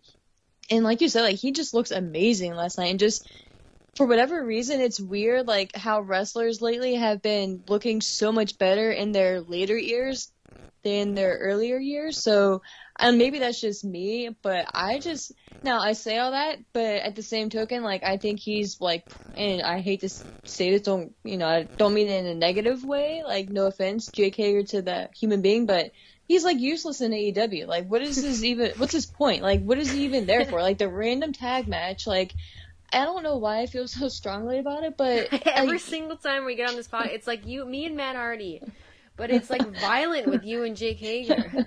Yeah, and he's probably a fine person. Like, I really don't know much about him besides, like, obviously he fights, but, you know, like, I just don't see his point, especially if Inner Circle are breaking up. Like, I don't see it. Like, Chris Jericho, I mean, maybe he can continue to be his bodyguard or whatever, but, like, I don't know. Like, I don't know. I'm not going to get into, that's a whole other side topic, but and that's besides picturing him, like, after when he won the title and, like, how much he's changed physically, like, I was just thinking, like, man, like, why are you even here? Like, I don't know. I don't know. But it was a fine match, though. I'll hand it over to you. Why are you even here, dude? Go home. Go back. And I don't mean that as hard no, as I it know, sounds, I know but, you did. Like, storyline wise, I was like, dude, like, it makes no, like, I don't know, like, even in the Inner Circle, like, yes, he you just think stood about there. the biggest, like, probably the most influential faction in AEW history, besides the Elite, maybe, but it's just much more clear coat, like, of who's in it, you know. Jake Hager is a part of the fact. There's always got to be a Jake Hager. You think about it. Yeah, you're right.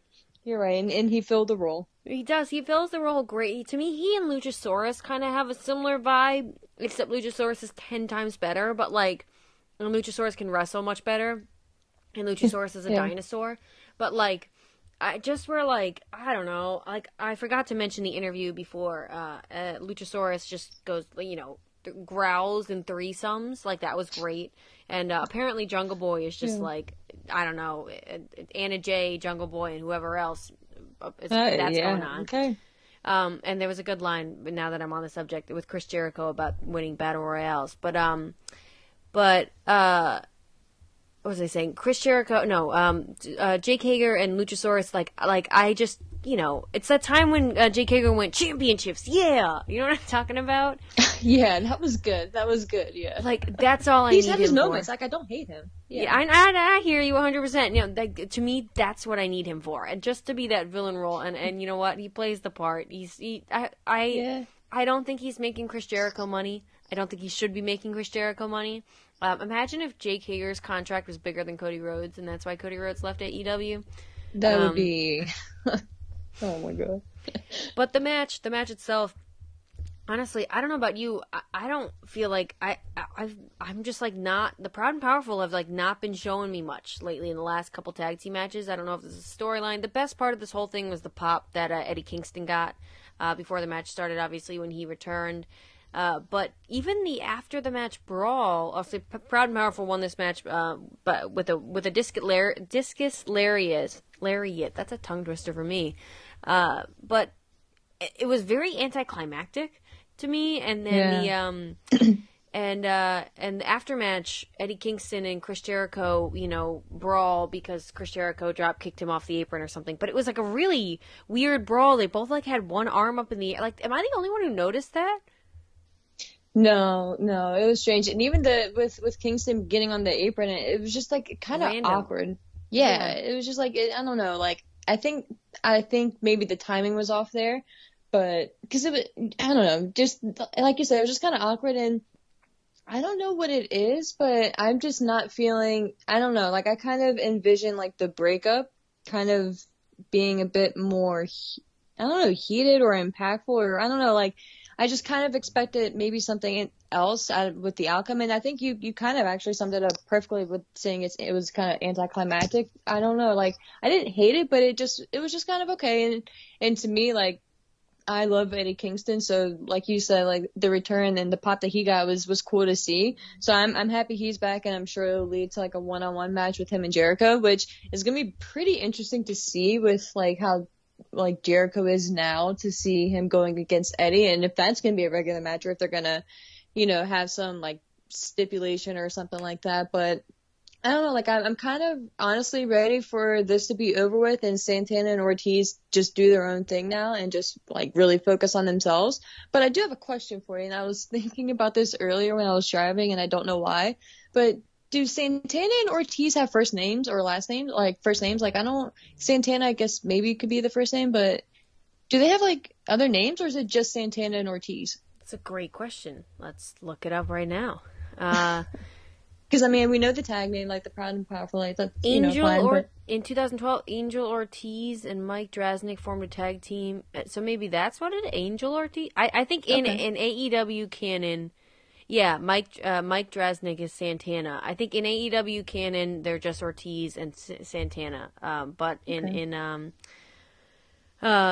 EYFBO, I'm not familiar with Santana and Ortiz. That's why I'm not going to pretend to be either. But I know they've wrestled a lot more before. Wow, crazy how different they look too from like back just even like a year or so ago. I'm looking at Santana looks like much more defined. Like he looks like bulked up, like way better. He's really focused on like the past year, it seems. And even his face like looks trimmed down and everything like that too. And then Ortiz, his hair and everything, and he's in these. Oh, I'm just looking at a picture of them. Wow, crazy! If you guys want a trip, go look at a picture of Santana and Ortiz from like a year ago. It's wild. So I don't know. It seems like apparently it's yes, but okay. I like Santana and Ortiz. I like Santana and Ortiz more than Proud and Powerful too. I don't love their. Oh yeah. I also don't love that they're painting their face every match. Yeah, I thought that was just like a special match, like a big time match, like as when they painted them. But I guess it's gonna be like a more. It's marketable, I get it, but it doesn't. I don't know. I think they're good looking guys too. I don't think they need to. Yeah, do they that. are. All right, next up, let's move on down because we are going. Well, we had a long. Cody Rhodes keeps taking over this stupid podcast. He's Matt's problem now, and your problem, I guess too. Yeah. No disqualification match. Thunder Rosa and Mercedes Martinez. There were a bunch of rough bumps in this match. Definitely. There was apparently in picture-in-picture. I can't pay attention. The ADHD in picture-in-picture are just like not a combination worth messing with. But Thunder Rosa couldn't get the table set up, so they put it up like they called. There were a lot of audibles called, I think, in this match. They put the table up like up against the ring, and there was a fisherman suplex, fire thunder. There was some move from Mercedes Martinez to Thunder Rosa through that table, and then the table like broke, but it didn't break, and then they slid down. It looked rough. And then the bump that Mercedes Martinez took to earlier in the match to the through the guardrail, I don't think that was supposed to break like that. maybe, but like it did not look like it. She didn't look like she was taking a bump, and so if they were improv and just improvising after that, power to them.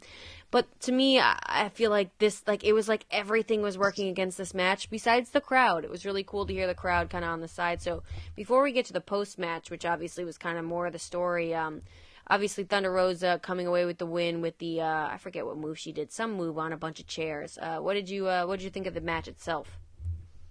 I enjoyed it, and I kind of agree with you 100% there. I feel like you said, like there was, for whatever reason, so much trying to work against this match, but it really showed the experience and like the professionalism and just the ability to react and adapt to when stuff goes wrong out of these two, because I think Mercedes has been in the business now for like almost like 20 years or something crazy. I don't really know exactly how long, but Thunder Rosa has definitely been around for some time now too. So I just really enjoyed it. I feel like it could have been a lot worse. So I think like these two ladies like deserve like, kudos, and like I hope they got like, a good little standing ovation to the back just for the fact that they were able to adapt and they made it look, believable. Like I really enjoyed it. I'm not gonna say it was like my favorite match or anything like that, but I think it was really good, and I think that the story, like you said, which we'll get to,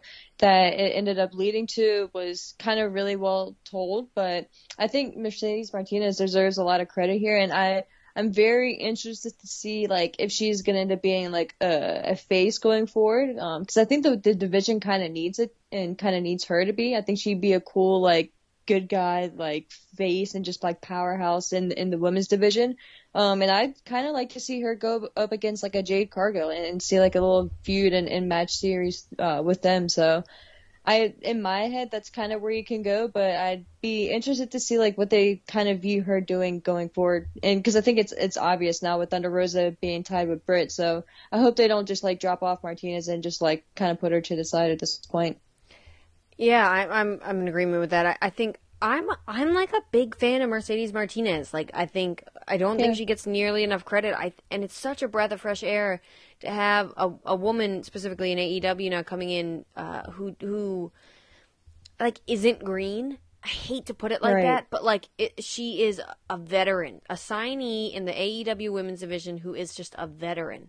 And you could clearly see in this match, like I said, I think this match could have been way better than it was, but I still think those buffs, I keep doing that, those bumps look rough, and that the peaks of this match and the crowd being so behind it, like, made up for any missteps, and just being a fan enough to know that these ladies were probably having to improvise, like, made it all the more fun for me specifically. I don't know about how anybody else would feel, but yeah, I think Mercedes Martinez is underrated as a hand in AEW to have. At the very least, if she's not, going to be a big on-screen role, which I don't think she's ever.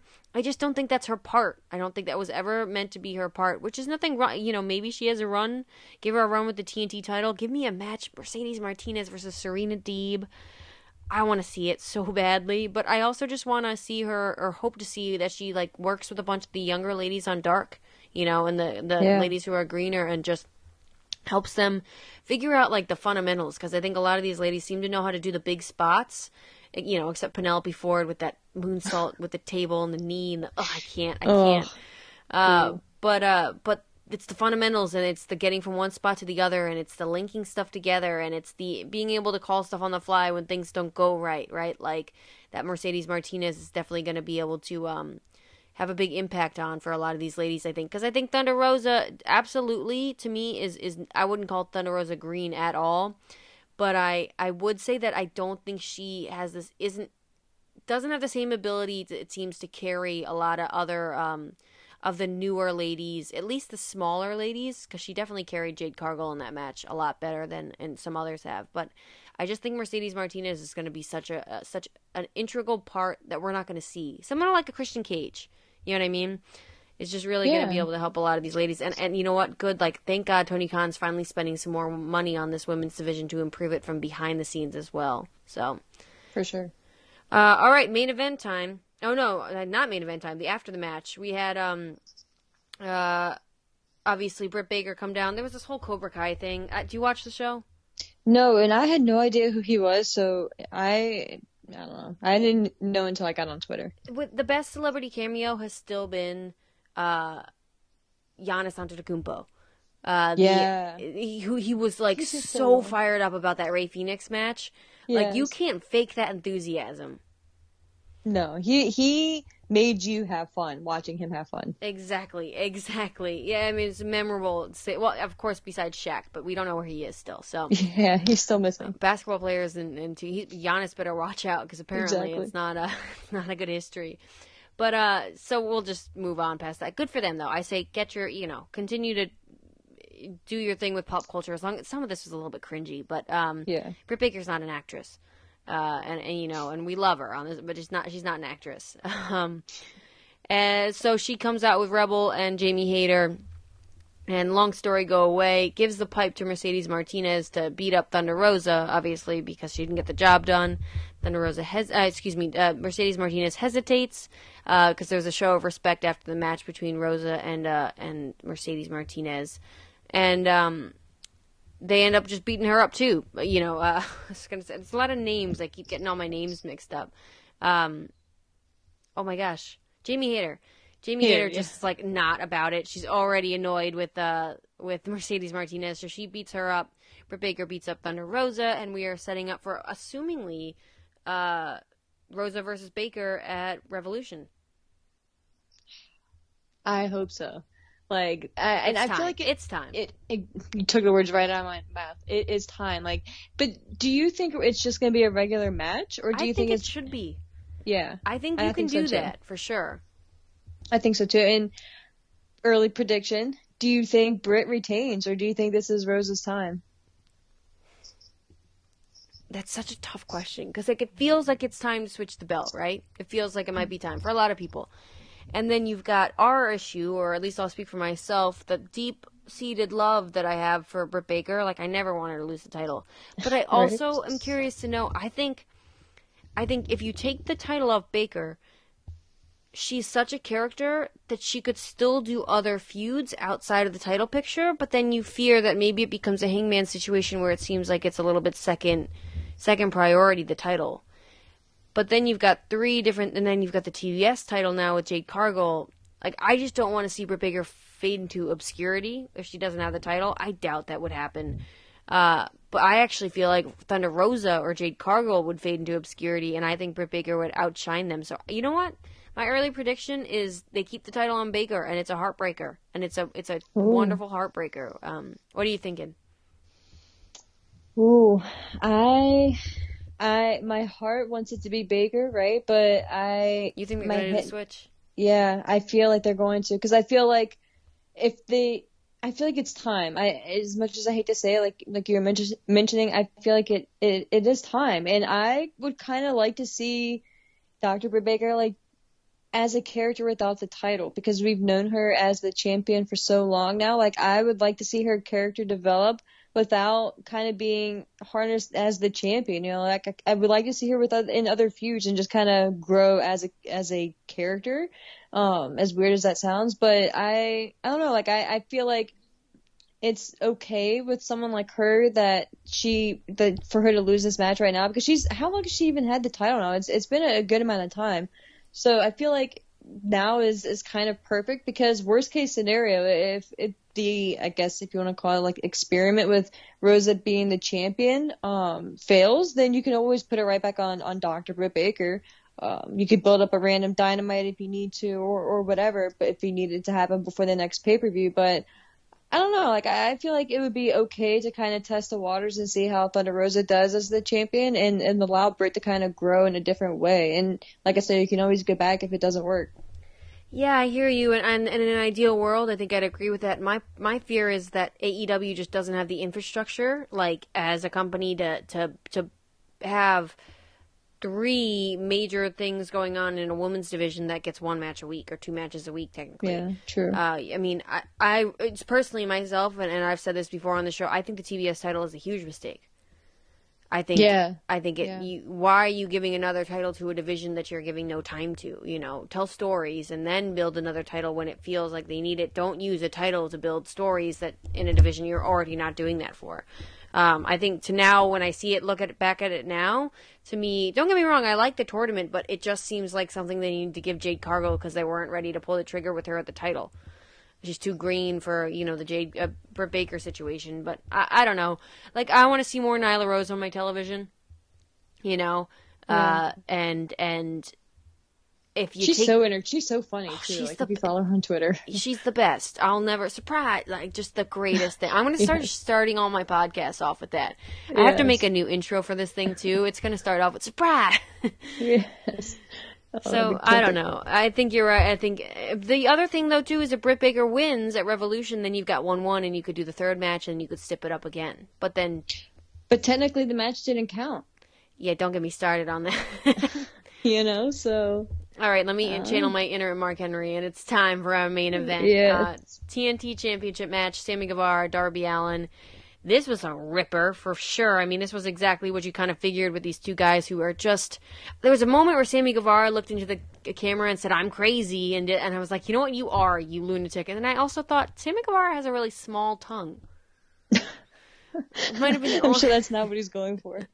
Exactly, but there's some really cool spots in this match. There was a Spanish Fly, obviously the story of Sammy Guevara tweaking the knee before that, and some really cool technical offense back and forth in the beginning too, and Darby Allin attacking the knee as well. Sammy Guevara selling it better than he has in the past, so I'll give him that. But that insane corkscrew, whatever it was on the apron, that bump, the cutter from the suicide dive. These two guys never fail. And then the ending was what it was. But before we get into the post-match, let me just ask you about the match itself. What did you think? It was insane. Like, I really enjoyed this match. Like, at points, like, I thought maybe they are going to pull the trigger and put the title on Darby Allin, but in a grand scheme of things and how everything is laying out, like, it wouldn't make sense to do it right now, obviously, but it was just, these two match up so well, and I think, like, it's obviously they're kind of polar opposites as well, but, like, just how crazy they are in the ring, like, literally crazy. They both are willing to do pretty much anything. So to see both of those different versions of craziness combined, it's fun, and like I kind of want to see them run this match back again. Like I'd love to see like a round two, and with more time. So I feel like this could have easily been like a match on a pay-per-view, not even necessarily this one coming up or anything like that. But if they need to come back to this in the future, I feel like they very easily could. It was just like, it's one of those matches where you kind of just have to watch it, and like anything you say and like explaining it won't really do it justice. But I just really enjoyed it, and of course the aftermath was kind of a whole separate subject. Yeah, let's talk about it. So obviously the ending of this match was Andrade coming. Oh, excuse me. Is it Jose? Jose. Yeah, Jose coming out and distracting the ref and I don't know, and then and Andrade hitting Darby Allin with an iPad. Again, bring back the iPad, apparently. Somebody had a desire for it. And then Sammy Guevara doing the shrug, hitting the GTH on Darby Allin, and then getting the win. Post-match, Matt Hardy, because we cannot go a Dynamite without Matt Hardy, especially in the main event. Important stuff. Don't get me started. Talk about useless. Matt Hardy beats down Darby Allin. Sammy Guevara comes in to make the save. He takes his sorry time, nonetheless. And then Andrade comes in, beats up Sammy Guevara. Then we get Sting. Sting saves the two of them. And we get, apparently, the new tag TNT title belts. Just want to throw that out there. But Andrade and your new TNT tag team champions, Andrade and Matt Hardy, walking off to close the show. I'm gonna take this one first, Ashley, because I think I have a certain hatred towards some of this stuff.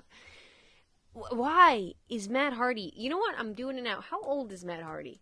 And you were talking about Jeff Hardy coming in to like, I love Jeff Hardy. Don't get me wrong, and I'd rather them just do a little Hardy Bros, like maybe one match and maybe a little thing on the indies. Like, I don't need 47-year-old Matt Hardy and Jeff Hardy on my television.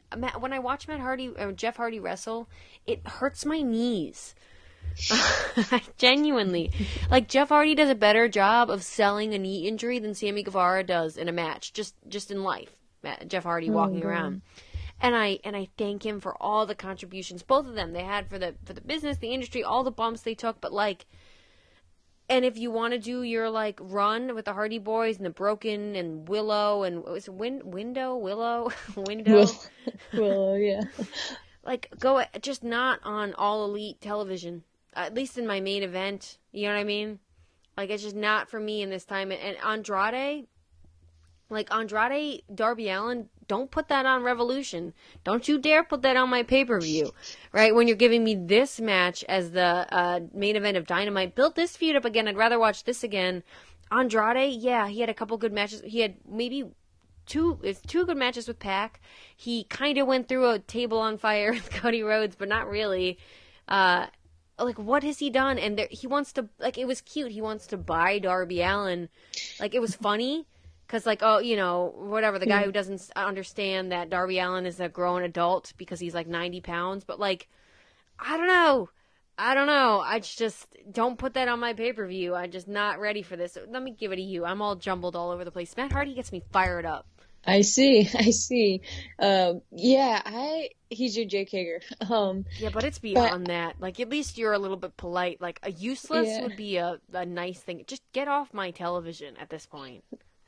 Yeah, I'm happy you brought that up about Andrade because he has been a very interesting signing to me because in WWE, I felt like he could have been a star and I felt like they really dropped the ball with him. But seeing him in AEW, I just kind of pictured it going differently. And of course, that was before like everyone else and their mothers started joining AEW, which a lot of them has been warranted, but Andrade, I feel like is one of those who has kind of fallen to the side, maybe he hasn't been as pushed as much as he would have. Where's NXT Andrade? Yeah, like it's just, and even in the ring, like it's just not the Andrade like I was expecting. So I'm still kind of waiting for that moment, and maybe the match that we get at Revolution ends up being like that moment. But I just feel like there's just been something missing. Now, don't get me wrong, like you mentioned again, I was very much entertained, and it still cracks me up when he says Sting because it sounds like he's saying stink. So that just tickles me. So I hear stink, and the fact that he thinks Darby Allin is a little boy who is like the employee of Stink. It's just the best thing to me. I just love it. So whenever those backstage segments happen and I see Andrade and then lately with Sting, it's the best thing. So I will give him so much credit for that. Don't start calling him Sting now. No, stick with the gimmick. Yeah, Sting. It's just a guilty pleasure for me. So I'm giving that, and for that reason, I'm kind of giving him a pass here. And I think if it does end up being a three-way match, I think it's going to be like incredible.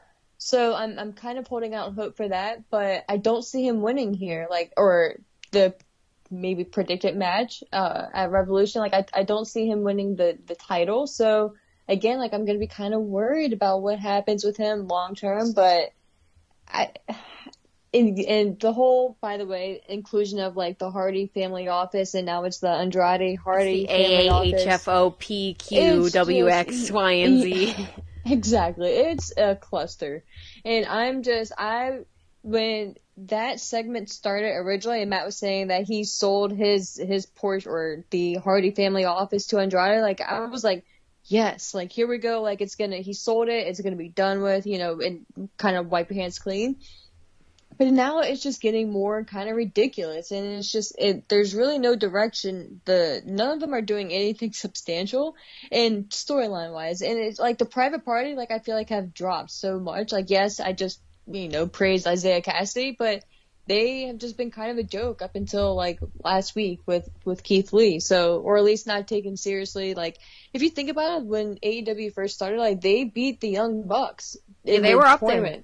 Yeah, like they were, and of course I'm not saying like they should be tag champions or anything like that, but it's just they're just being presented differently, and I don't know, maybe it's a matter of you have so much talent, like I don't know, maybe there's something that I'm not putting into consideration, but you have so much talent, you just have to team up with Matt Hardy. Yeah, so I mean, I'm thinking that once Jeff comes, like this whole family office thing is done with anyway. And everyone just kind of goes their separate ways, but It can be the broken yeah, window.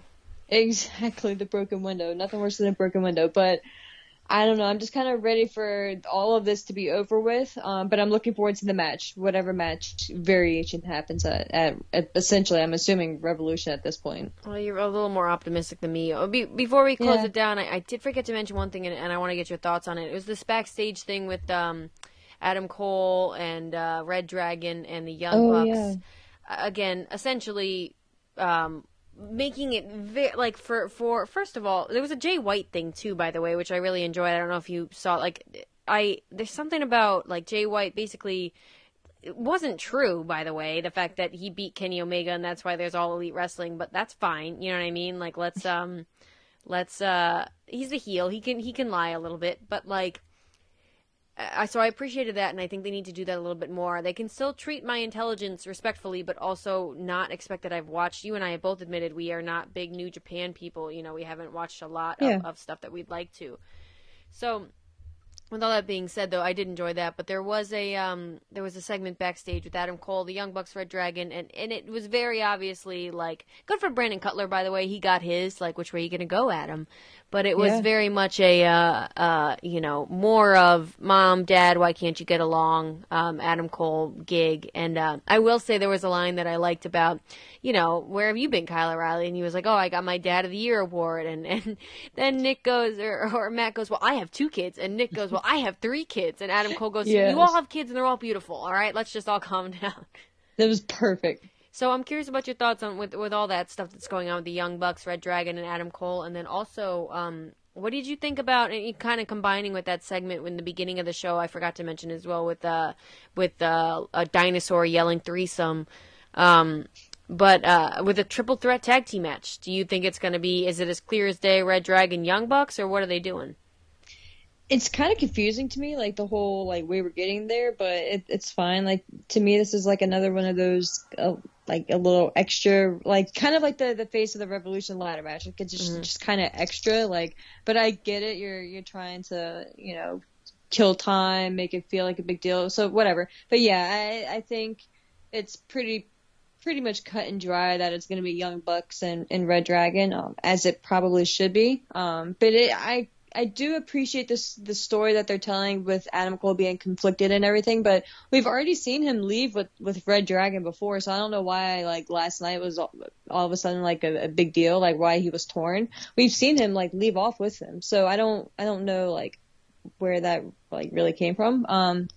But yeah, like I'm enjoying the story because I feel like it's eventually going to lead to a much deeper story when Kenny Omega returns and the divide and who's on whose side at that point. And if Jay White is still around, then they'll play off of that history as well. So I don't know. And this may be building to what AEW wanted to do eventually, was having like the 6-man titles and everything. So I think you can kind of tell like a long-term story in that route, if that's where you want to go. But I don't know, like I kind of maybe part of me expected when Jay White was going to come in, it was going to be a bigger deal. I did like the initial debut. I thought that was cool and different, but I kind of thought the follow-up was going to be a little bit more hyped. But I guess it kind of does make sense if you think about it, since he is, I guess, technically through the Forbidden Door, and he's still signed with New Japan. So I guess it would be one of those things, especially with how, like we've been saying, how stacked their roster is. Like, why would you put so much hype behind someone who's not even fully on your roster? So I can respect that and appreciate that, but I don't know, like I kind of thought it would be a bigger deal in a way. No, I understand that, and I think a big part of it is that, and I hate to put it like this because I'm a Jay White fan, but Jay White is not the Jay White from pre-pandemic, and and AEW has got to present him that way. The problem is if you know enough about Jay White to know why Jay White would be a big deal, you probably know that Jay White's not that big a deal anymore. So just he's still Jay White. I don't mean to put it like that. That's a little bit harsh, but he's still Jay White. But he's just not Jay White of a couple of years ago. I think. I think his stock dropped, and so I think that that happens with everybody. Everybody fluctuates, but that's why you have Keith Lee debut as soon as possible and all that other stuff. Which reminds me of one more thing I forgot to ask you about too. The one thing I'll say is about this whole 3-way match. I wish that the Lucha Bros didn't lose the titles. I wish they won that match, and then they had to vacate them because Rey Fenix got injured, and then we had this 3-way match. Because when you have a triple threat, to me, it seems funny when there's one champion going in. I don't know. It makes more sense that, it would be a vacated title, and then whoever's going to be the winner wins the title like that. Yeah, versus, that makes sense. I don't know, the idea that the Red Dragon could pin the Young Bucks, and then to me it doesn't fit as much in AEW with the rules of AEW. WWE, nothing matters, so it kind of is okay. But I had never thought about it, and I was thinking about it today. Funny enough, your driving thoughts were Santana and Ortiz's first name. I was thinking about this. So any other thoughts on the Young Bucks stuff before I got to ask you one last thing I forgot to mention about the show as well? No. Buddy Matthews. This House of Black promo, I tried, by the way, this time to follow along with it and, really dissect the words. I was like, maybe if I really listen and I don't tune out, I just really listen to what he's saying, it'll make sense. Nothing. There was something about, the rise of blood and ashes. And it sounds like a bunch of those adult romantic books. And if you took the titles of all of those and you mashed it all together, that's what an Aleister Black promo sounds like to me.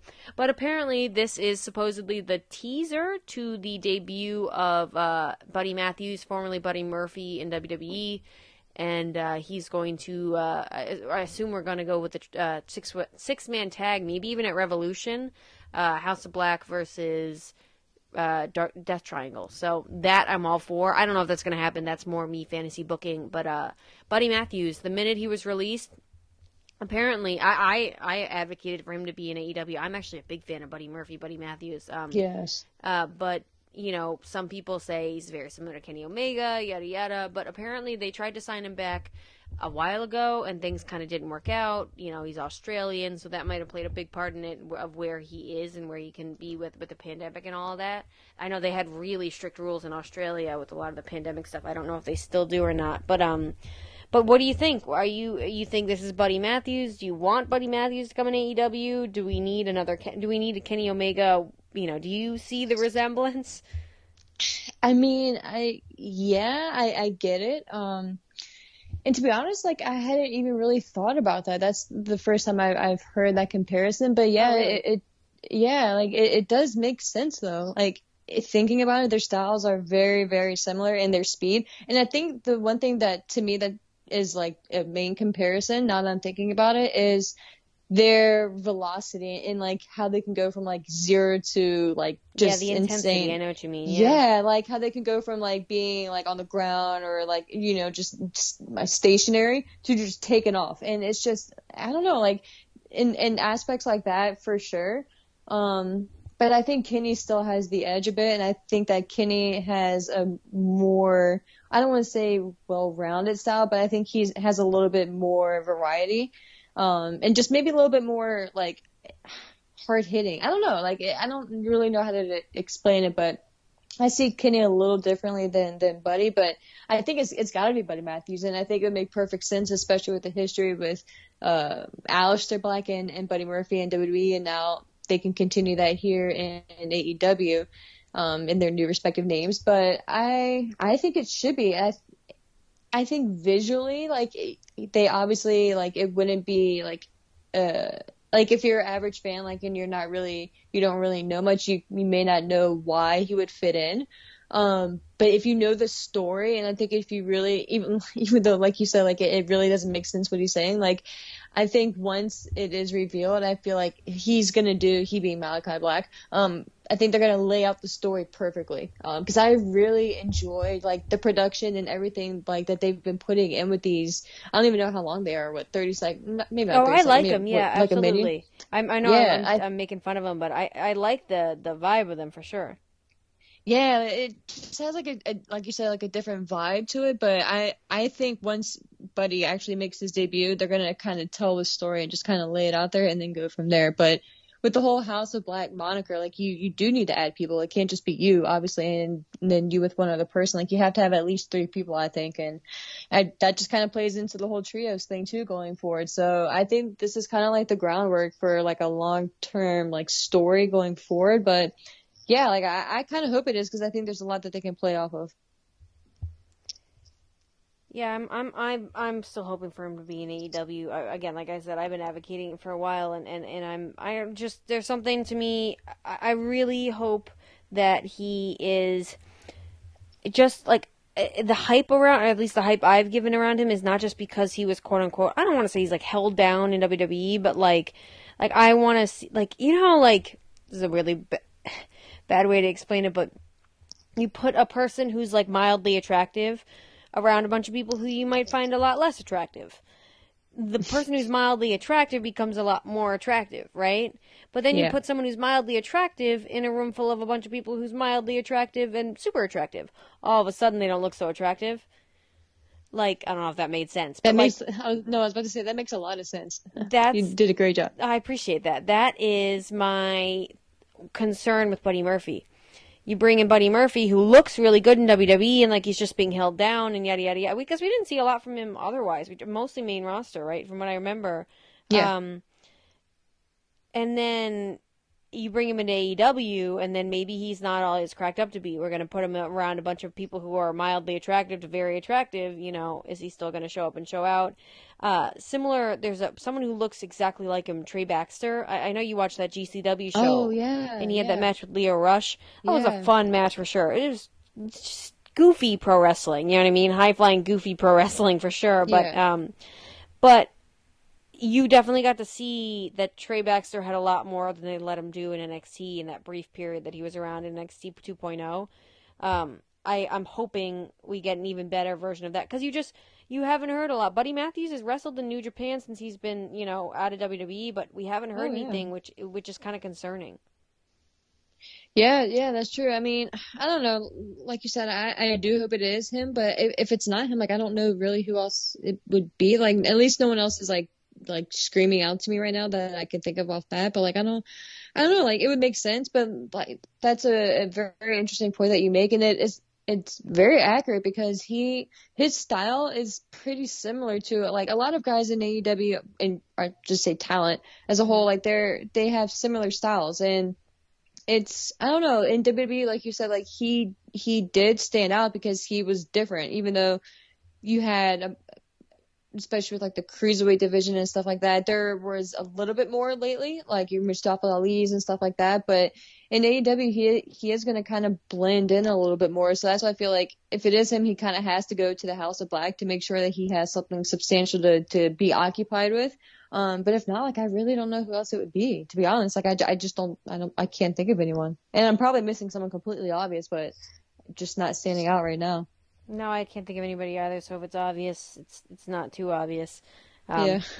Well, Ashley, thank you, as always. Crazy Cody Rhodes stuff, a bunch of other stuff. There's a lot going on in the world of pro wrestling, but my computer's going to die. Charger's in the other room. I think we covered everything. And Revolution, I'm jealous, is shaping up to be a great show that you're getting to, huh? It is, yeah. I hate to say it, but I'm super stoked for it. Don't hate it. We're happy we're becoming more and more happy for you. Yes. I'm trying. At least it's not CM Punk again, because that one was rough. Yeah. All right. Well, you want to give them the socials one more time too? Socials. Look at me. I'm hip on the Twitter. Socials. Before we sign off here. For sure. Feel free to follow me on Twitter at ASHMANNS. That's right. She's the Ashley Mann there too. And don't follow me on Twitter. I don't want your follows. But if you want to, it's at Mimi Burris. And thank you guys for listening. And Ashley, thanks again. I'll talk to you soon. Absolutely. Take care. Thanks for listening to the WWE Podcast. Don't forget to subscribe on your favorite podcast app so you don't miss a show, or head to WWEpodcast.com. And for all of these shows ad-free, head over to patreon.com/WWE Podcast. Until then, we'll see you next time.